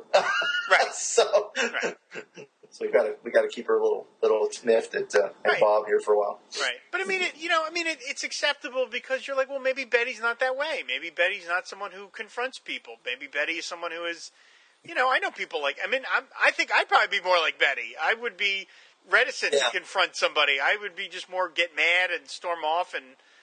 So it makes sense. Betty's just not that kind of person. She's and she doesn't know Bob that well yet. It's plausible. She doesn't really know this guy that well. So maybe she figures, he's not as good of a guy as I thought he was.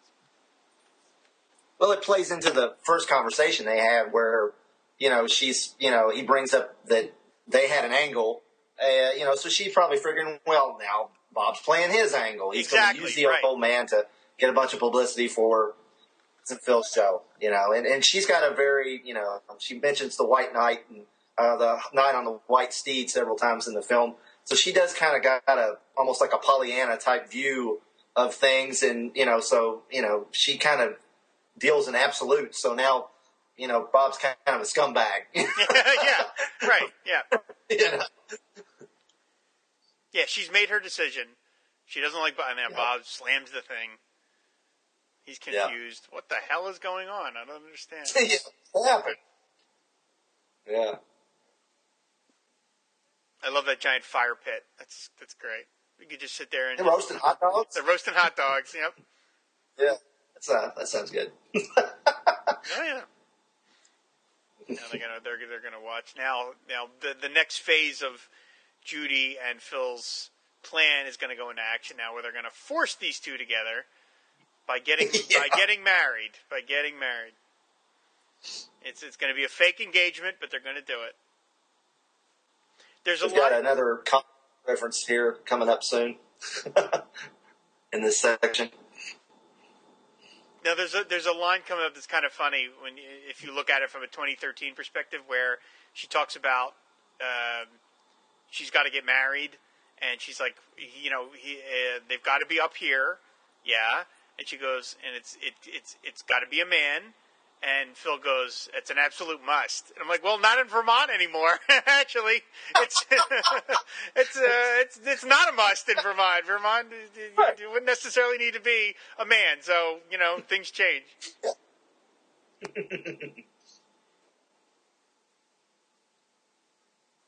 It is. This is something else too that you can only get away with in old time movies. Of Phil is a grown man, and yet he acts like a child around a woman. He's like a kid, and he's scared of her, and you just couldn't do that nowadays. That would it wouldn't make any sense. You would be like, wait a minute, why is he running from her? I mean, here's this incredibly attractive woman who's clearly very into him, and yet he's acting like he's half of Abbott and Costello again. He's like, yeah. But that was just a comedy staple back then. Was the overgrown man child who was afraid of women, even though Danny Kaye at this point is in his 30s. Yeah. Well, if this movie was made now and he reacted that way, he would have to be the total socially awkward nerd character that she eventually turns into a big strapping loving man or something. Right. Yeah. I mean, I would have accepted that offer, no problem. I would have been like, yeah, let's do it. Absolutely. Yeah. Why not? Well, and it's perfect. You just put them in the act, Put them in the act. It just works out. Works out. Yeah. Yeah. They give it. Yeah. Why not? Family act.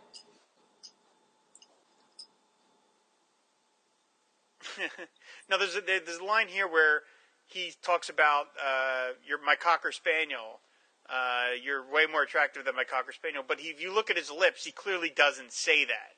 The line is something else. They obviously felt the need to redub it, but it doesn't match at all what he's saying. I think it's right about here where he says it, and it just doesn't.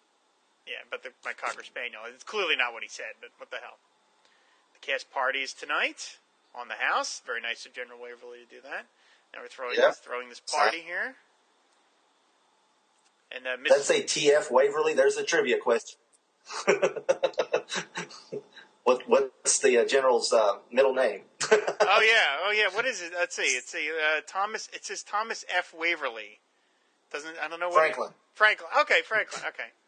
I love that jacket. I love that guy playing guitar. We're right there on the left-hand side of the screen. It looks like Walt Disney playing guitar.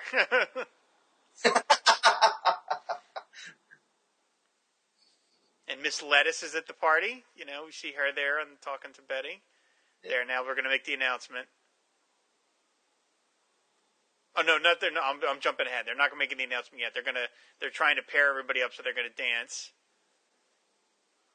I love this. Hey, Betty, how about some exercise? What are you saying? Yeah, classic dance partner switch. Yeah.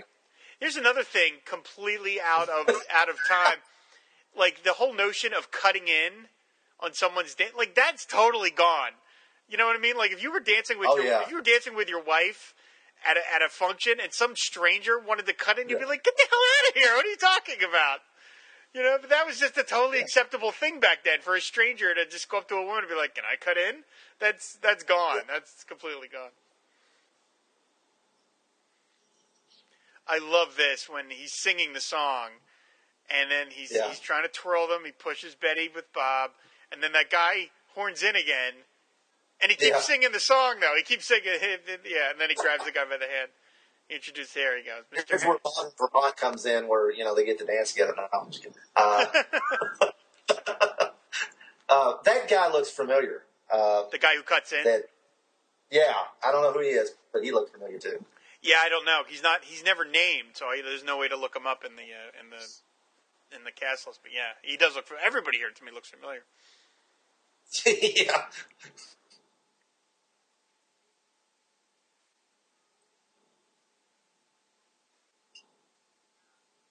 Oh wait, I just found him. Here he is. Because Okay. She names him. He says Mr. Herring. She says when he introduces him to Miss Lettuce, he says Mr. Herring, Miss Lettuce. Mr. Herring. This is Grady Sutton, is the name of that actor. Yeah. Let's see. I'm queuing up his IMDb page to see what he's been in. He was in. Let's see. He was born in 1906. Lived till 1995.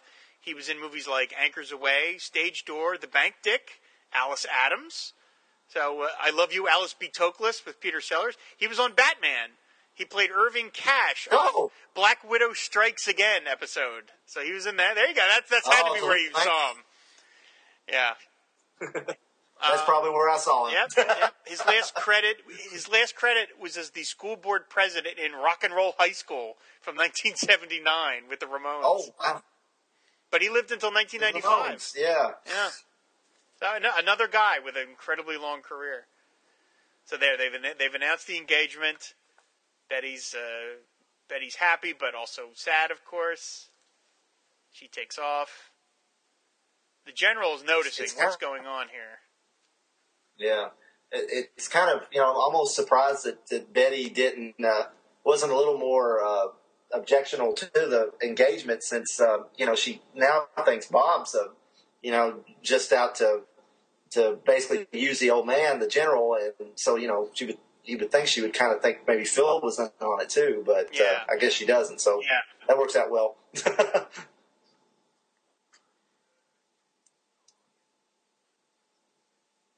Yeah, I like the scenes of the general he's noticing something's up. He's happy here with Phil and Judy, but he's noticing something between Bob and Betty is not right, and he's letting it simmer. So I think that's a great little detail too, that he's Yeah, I think we were talking over the part where he walked in while they were kissing. Oh, that's right. By the fire.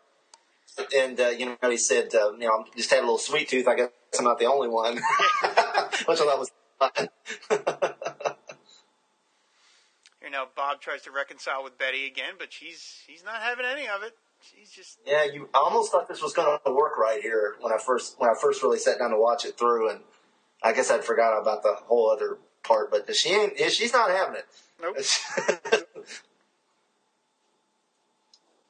You got to feel bad for Bob. He's like totally clueless through this whole chunk of this movie. Yeah. He's like, "What'd I do?" I don't understand.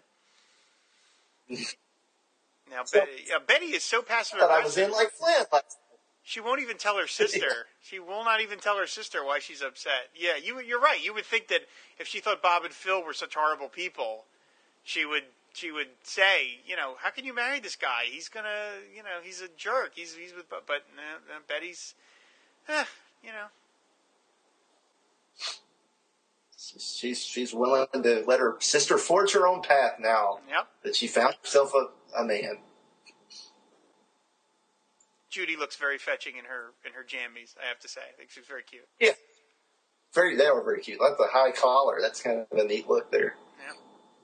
And they're going to go to sleep. And now the next day, Judy's leaving. Judy's out of here. Now, this part of the set here, that is not on Paramount. That is on the Fox Ranch, because 20th Century Fox was the only studio that had a part of a set that was that big and was an exterior like that. So Paramount borrowed it for use of the film. I love that idea that studios borrowed each other's sets. I find that very charming. They were in competition with each other, of course. But I like the idea that, hey, could we come and use one of your sets? Yeah, all right, come on and use them. I think it's very charming to me. Yeah. I love this too. Bob's talking to the station manager here, and he's talking about that all these trains are going to be coming from New York and Philadelphia and all this stuff. And he says it's got to be on the basically on the QT. And the station manager's like, no problem, Mr. Wallace. And it's like, it's funny, like in the 50s, I guess if you were a nightclub comedian like Bob Wallace, you could just declare that. You know, like you could just order people around, and station managers were like, okay, sure. You know, it's like, wow. Nightclub comedians could declare martial law back then. They were pretty powerful. It's okay. Well, I think I read that in a 1948 poll, this is from IMDb, declared Crosby the most admired man in the world, ahead of President Harry S. Truman, wow. General Dwight D. Eisenhower, Jackie Robinson, and the Pope. So, I guess so. Yeah. I guess so. If Bob Wallace, a.k.a. Bing Crosby, says, keep it on the QT, keep it on the QT. Yes, sir. Maybe not the president, but. Now, here is the only instrumental dance number, Abraham, they call it. This is a gangbuster number. I mean, Vera Ellen looks just fantastic in this yellow outfit. The dancing is unbelievable. Chris, I can't be the only one thinking this. Would not have she had been like a great, if they'd ever made a Justice Society movie in the 1950s, she would have been Black Canary? Oh, yeah, definitely. That's great casting, If somehow they had made that, I look at her and I just think, Black Canary. Yeah, and he actually, he would have been a pretty good Jay Garrick, So. Yeah. He looks like he definitely would have been a superhero. He has that look. Yeah, he's got the smile. You just saw Jay Garrick smiling and looking stuff. So yeah, good Flash, good Black Canary. She's kind of got almost a Silk Spectre outfit going on there. Mm-hmm. Yeah, that's true. Yeah, this is great. This is a beautiful number, and it's very, pretty sexy number. I mean, this is considered a Christmas movie. I mean, it's White Christmas and the song, but there's most of the musical numbers are, of course, not Christmas related. I mean, it's really only the end that comes in. It's the fact that the whole final scene takes place on Christmas Eve makes it a Christmas movie, but it's not like the rest of the songs are limited to that. More legs right there.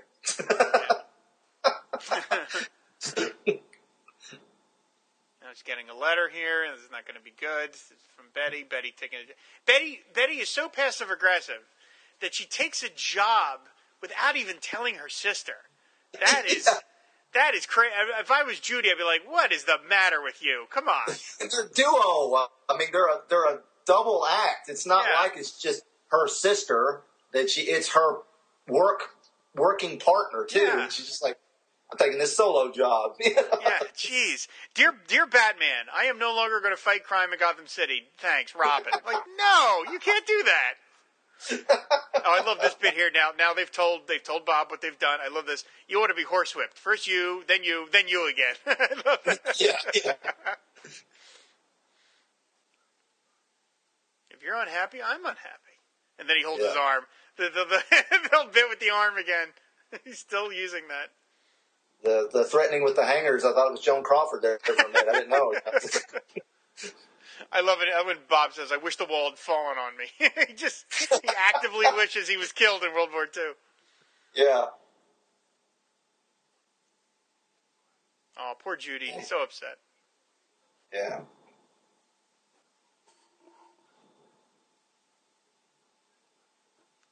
Yeah, I can't get that Black Canary thing out of my head now that you're saying that. Sorry, I didn't mean to distract you. Roy Thomas needs to get some time to do that. Yeah, there's an artist in Alter Ego that like takes 40 starlets and photoshops them into superheroines, and so he definitely needs to do her as Black Canary. We'll put a pie plate on John Brashi's head, and we'll see what he looks like as a. Yeah, there you go. That's too. Yeah. Now Bob is going to go to New York. He's going to go to New York to reconnoiter with Betty. I love that shot of Betty there and the Judy Betty Haynes thing. It's such a funny pose. And he's going to go to grab Ed Harrison and go on his show and do his announcement. But this nightclub, the Carousel Club, this looks like it's right out of Batman. This to me is totally where. Somebody came and the Riddler showed up and gassed everybody and stole diamonds. It just completely looks like that. you could see Batman like coming inside. Better stay outside, chum. You're underage. Yeah, You know? And yeah, he's like, absolutely, yeah. man. And walks on in and takes a seat. You know. Yeah. That's all I can think about when I see it. It feels like King Tut is going to show up at some point. Now Betty sees that Bob is here. Somebody hit him in the head. Yeah, he's gonna hit him in the head, and he's gonna forget. Now I love this bit where she grabs the band leader, and she's like, "Let's do a different song. I don't want to do the song I'm supposed to do." And he's like, "Come on." And it's like she's about to go on 3 seconds later. Yeah. Betty, you don't change the song 3 seconds before you go on the thing. That's not very professional. What would they do with their 4 dancers if they changed the song? Exactly. I mean, this is very choreographed. Betty's just not getting it. Now these 4 dancers here, the one guy that's famous, the guy number 3, if you go from left to right, is George. I don't know how you pronounce his name. George Chakiris. He had a big career. Yeah, something like that. He apparently was such a sensation in this number that people wrote letters into Paramount addressed to the guy who was dancing in this scene with Rosemary Clooney, and it launched his career. It launched his career, and he ended up in West Side Story, where he won an Oscar for Best Supporting Actor. This really, this little scene where he has no lines, he just dances. There he is, right here. Catapulted him into stardom. Now, of course, he has a comic book connection. Chris, where did he end up? He ended up on the syndicated late 80s, early 90s Superboy TV series as a recurring character. I think his name was Professor Peterson. He was the scientist, the go-to scientist character on the series. And I think that character actually created Bizarro on that series. So, he's the creator of Bizarro. So, yeah. Now, of all the musical numbers in this movie, this is the only one I would say isn't terribly effective because it's supposed to be very sultry and very sexy, and I just feel that, no offense intended, but I just find Rosemary Clooney just does not generate much in the way of sexual heat. She seems very matronly. I mean, we haven't talked about this. We talked about Bing Crosby and Dean Jagger being the same age. But Bing Crosby and Rosemary Clooney are supposed to be romantic interests here. Rosemary Clooney was 26 when she made this movie, and Bing Crosby was 51. So he was literally double their age.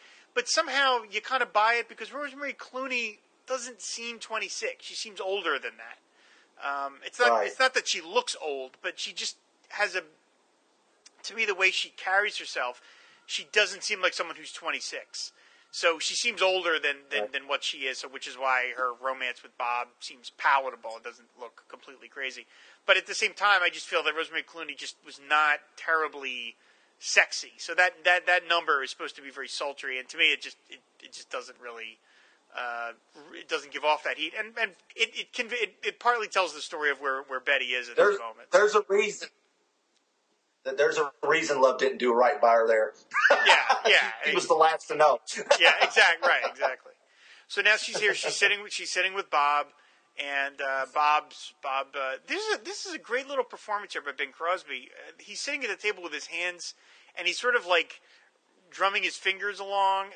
You really get the sense he's nervous. He's nervous. He really likes Betty, and he doesn't get it. He doesn't understand why she's so mad. But even here, she's still not having it. She's just not. She's refusing to give him the reason. So he holds her hand, but it's not going to work. He's almost, here briefly, you almost again think that he's almost going to make it through to her, and then walks Ed Harrison. And that this kind of,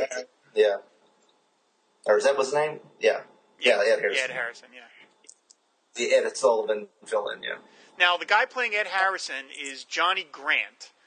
He really wasn't much of an actor. He did have a bunch of credits, but, actually, not a bunch of credits. He had 8 credits, actually. That's it. But he was really more famous for being the self-described mayor of Hollywood. He wasn't officially the mayor of Hollywood, but he was sort of this sort of just kind of guy on the scene that was just regarded as the mayor of Hollywood. And he lived all the way until 2008. So he was one of these guys who was just sort of a famous for being famous kind of guy. So he really was not an actor, but he somehow managed to get into White Christmas, and he plays this Ed Sullivan stand-in. I think the current mayor of Hollywood might be that guy that dresses up as Christopher Reeve Superman. Right? Around in front of the theater. He should be as many times he's been on, online and different things. Yeah. He's always showing up.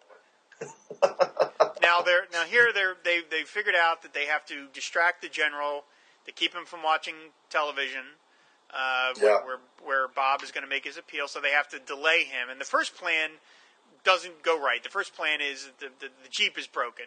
His granddaughter says, "Oh, the Jeep is broken," and he just dismisses that, saying, "I'll fix it later.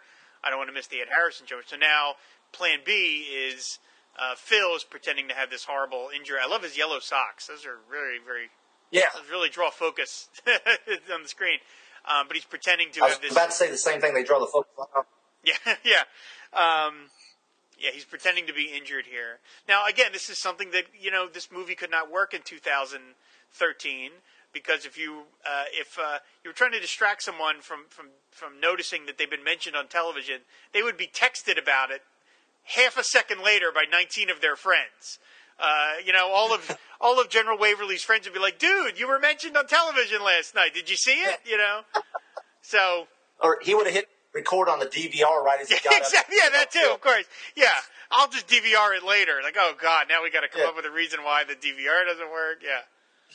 Delete it. Yeah, exactly. Yeah. So here we are. We're on the set of the Ed Harrison show. I like that we get to see sort of the backstage a little. We see the cameras, and I think it's just a nice little detail. And Bob is going to sing this song about what do you do with a general, which Leonard Maltin, in his review of White Christmas, said is the worst song Irving Berlin ever wrote. It's a very ungainly song. There's no doubt, because very few words rhyme with general, but it gets the point across. Yeah. Well, you kind of get. I read that too, but I kind of get the impression that Bob kind of made it up pretty quickly for this. It's not like he had a song about it sitting around, so it was just part of getting the message across. But so. Yeah. Leonard Maltin, right, but at the same time, I think it was just, it kind of works with the story. If he had this, this ode to General Waverly written, it's kind of like, okay, how did he have time to come up with that? Yeah, right, yeah. I bet he's watching. I like this detail that they're watching Bob on TV, and the TV's black and white. That's a nice detail. Of course. TV would be black and white, of course. That's a great, I like that little piece of verisimilitude that, that's what it would have looked like back then. Yeah. I'm almost surprised Betty's watching this. Yeah. Maybe she was trying to just see, so she could just get madder. Yeah, maybe so. I really want to stew about this, so I'm going to just, watch it so I can get even madder at this guy, so I can verify the fact that I really just hate him. Now, speaking of songs, because we have a second here, there were some songs recorded for this movie. I've tried to track down if there were ever any deleted scenes from this movie, but I've never been able to find them.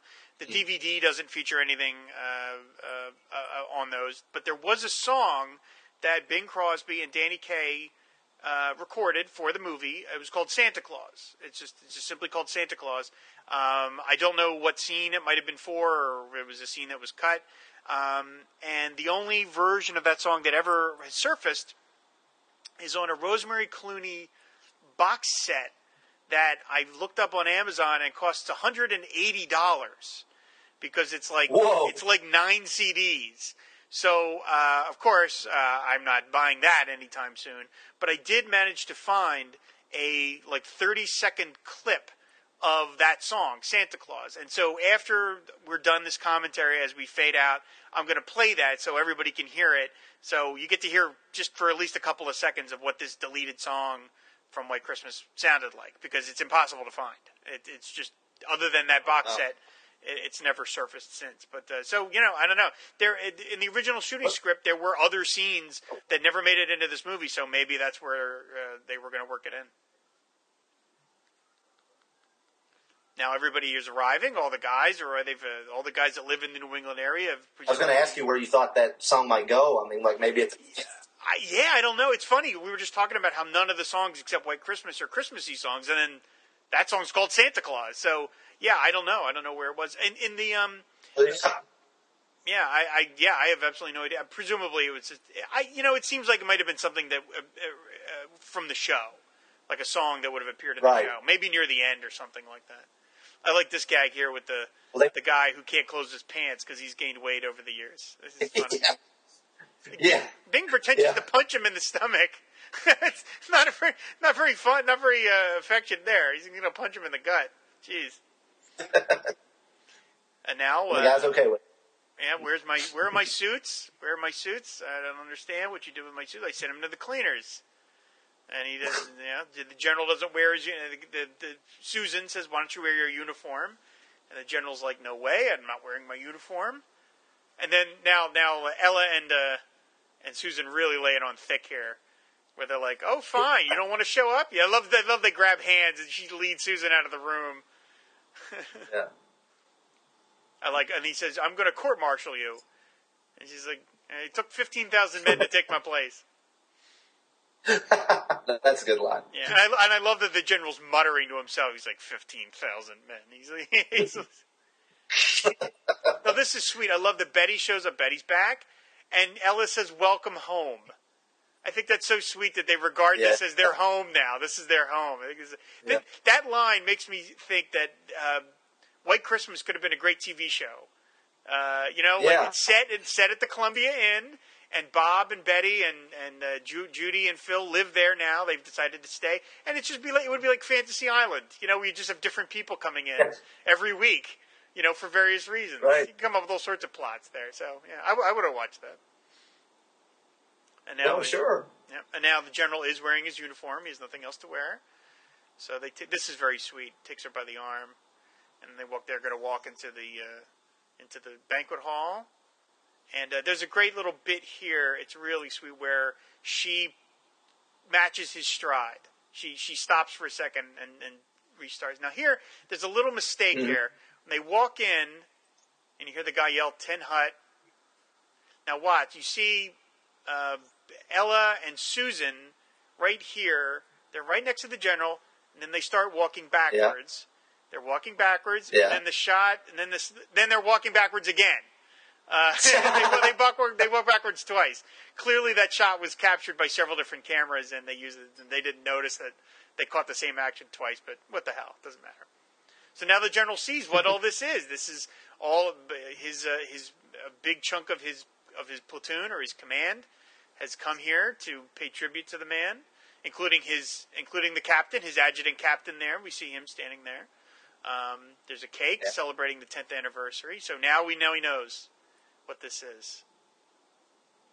And here's the they're going to reprise the Old Man song, which is very. I love the backdrop. They've managed to completely recreate the decimated part of Europe that they fought in. That's pretty good. Pretty good memory. Yeah.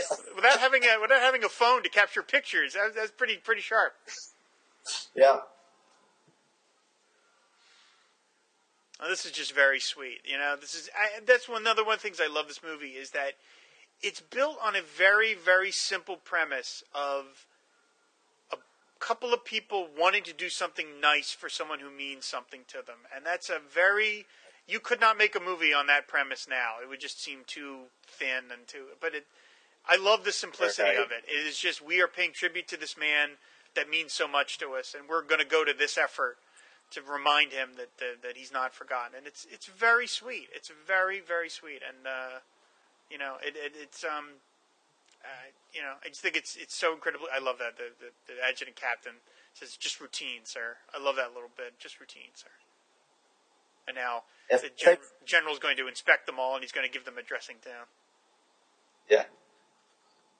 If they made this film today, it would probably, with that premise, it would probably have to be like a child-centric Disney film, more family-oriented, not a general release, for, not that a family movie isn't for everybody, but it would definitely be more geared toward probably the younger audience. with that premise, which is a shame. Yeah. Yeah, this was meant, back then, this was meant for adults. I mean, it was appropriate for families, obviously, because this was, but it was, it's an adult movie. It's about adult people and adult concerns, so it's not meant as a children's Right. film. So, yeah, he shakes a bunch of people's hands. Very sweet. He personally thanks Phil, and then he personally thanks Bob.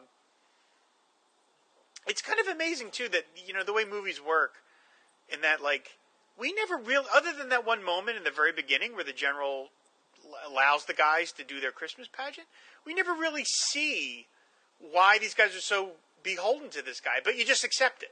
You just see Bob and Phil really worship this guy, and that's it. You have to accept that, and it doesn't really matter that you yourself have never seen the example. Yeah, I think Jagger, sells it as part of it.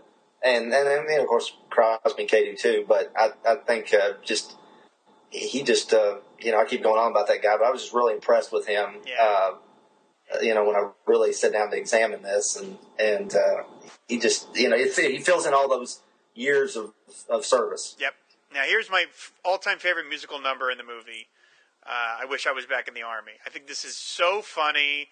I love their performance. Their little ho-hos in the middle of the song. It's so silly. I could have listened to this for 20 minutes. If they had a 20-minute version, I could listen to this. I love the little whoop-de-doo. They're just so silly. The Army really wasn't bad at all. 3 meals a day. Now, there is a brief little comic book connection here. If you look in the back, I guess that guy in the background is supposed to be kind of like a private snafu type of guy. And there's a guy there. He's in the left-hand side of the screen. He's reading a comic book. Clearly when he should be working, because there's a pair of legs standing there. So clearly he's supposed to be working, doing some sort of army task, and he's not. He's reading a comic book.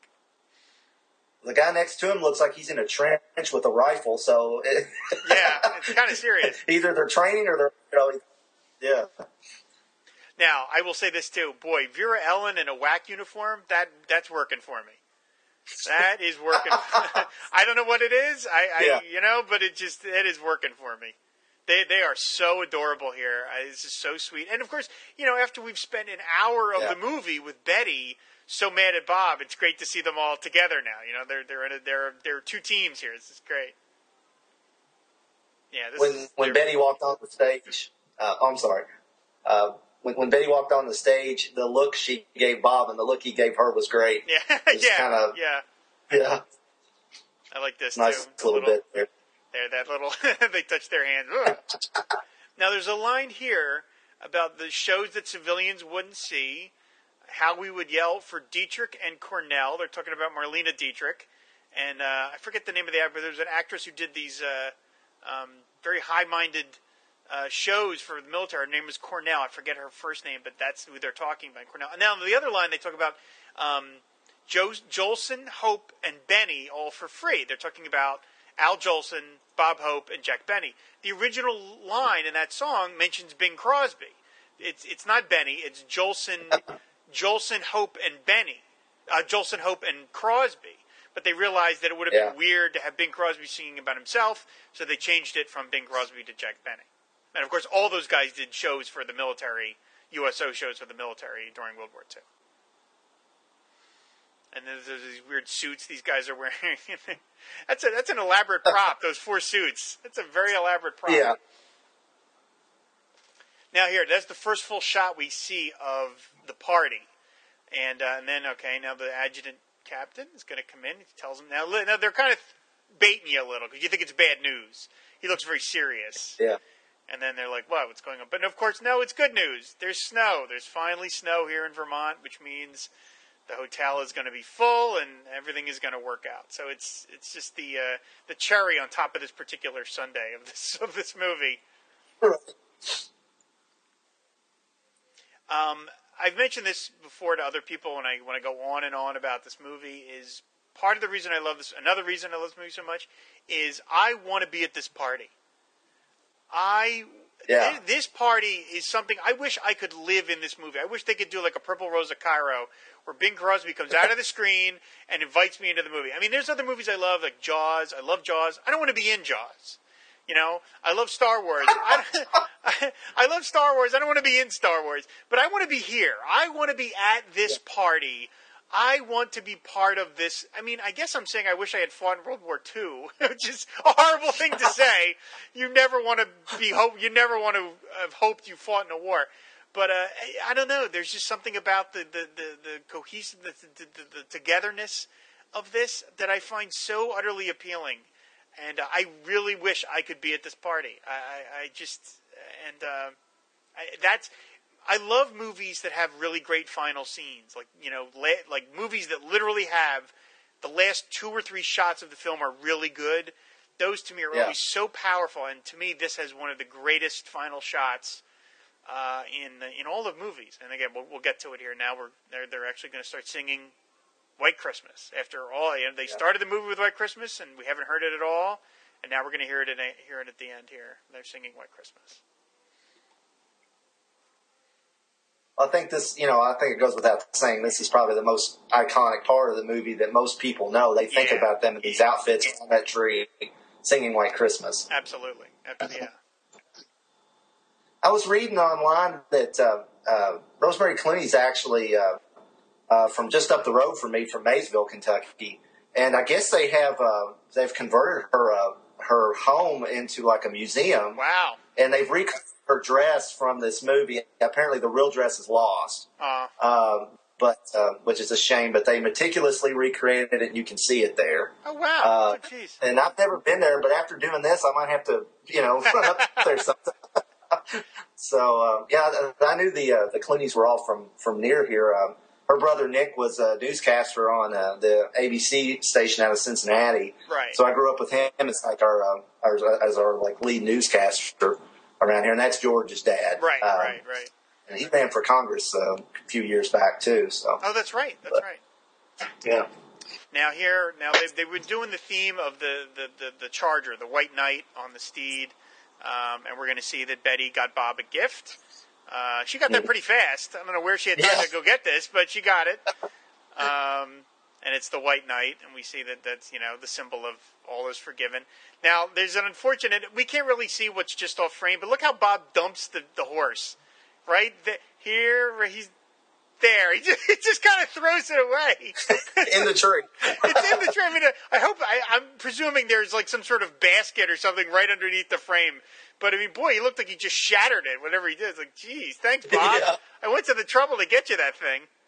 There, now I'll join in. Now everybody's kidding. Now we're gonna lift the back part of the stage, which is going to reveal right outside, and we're literally going to have a White Christmas right on stage.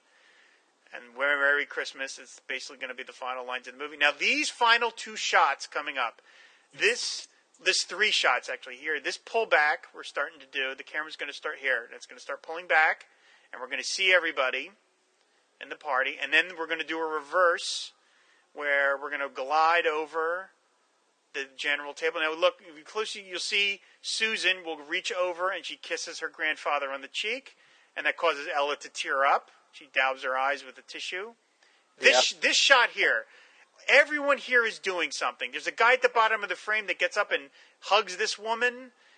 Everybody's got a little piece of business. I find this shot, this final shot here, to be utterly. It gives me goosebumps. It really does, and I never tire of looking at it. Much as I love this movie. And that's the end, a Paramount picture. As much as I love White Christmas, those final 2 shots, I could watch them all day. I wish I could figure out all those people and what they're all doing. I have to assume Michael Curtiz told them all, just do something. Just get up and do something. He gave everybody a little bit of business. And it looks like a real party. And it is, it's the greatest party I'll never go to. And the closest I can get is watching White Christmas over and over and over again. So that's the movie, guys. That's pretty much it. There's other stuff that I wanted to mention, but we just went by. There was and so much to say. Chris, is there anything else you wanted to mention before we close out? Well, the ending, just I'm with you there. It's got just a very dreamy like quality about it. It's just it is probably one of the best endings to a movie. Period. It's just so satisfying, and like you said, you want it to keep going. You want that camera to keep panning back and showing more and not fade to black or, not have the end up on top of it. And you definitely want to be there. So, I can't really say any more beyond that. But. Yeah, it's a wonderful, beautiful movie. And like I said, it is considered by some people kind of a square movie and corny, but I love it unconditionally. And, part of the reason I kind of wanted to do this, as we mentioned at the top, this has no connection to Fire and Water, no connection to anything we're doing on the podcast. It's, who's who, nothing.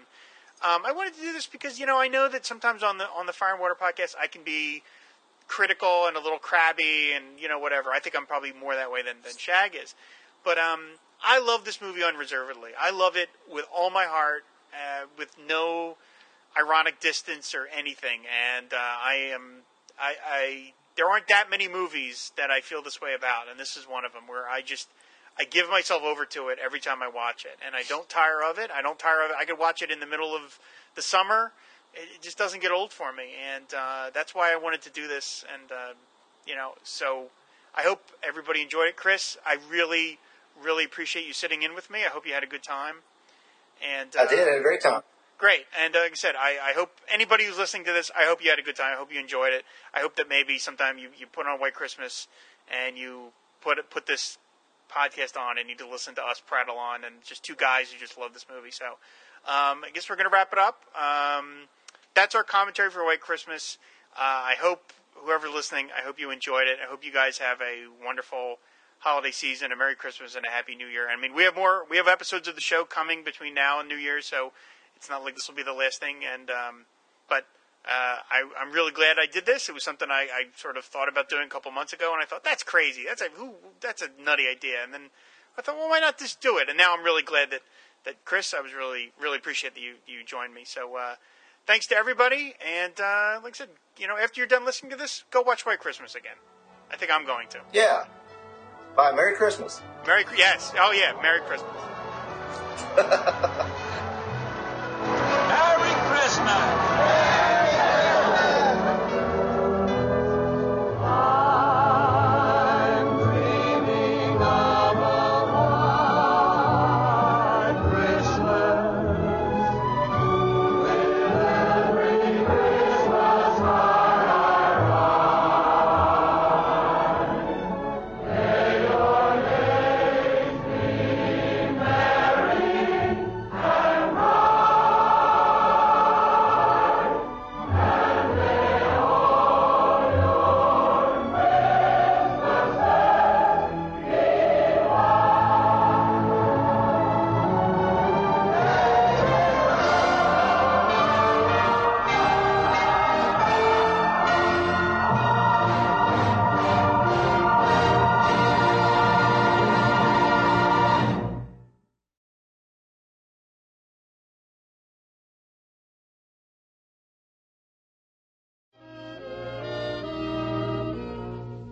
Santa Claus is here to pay a call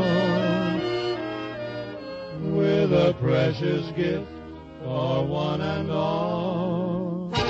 Now here's a shiny new Mesquite catch, and here's a pair of shoes that fit match. Here's a set of stripes for those sergeant types. Here's some wool for guys who knit. Woo, woo.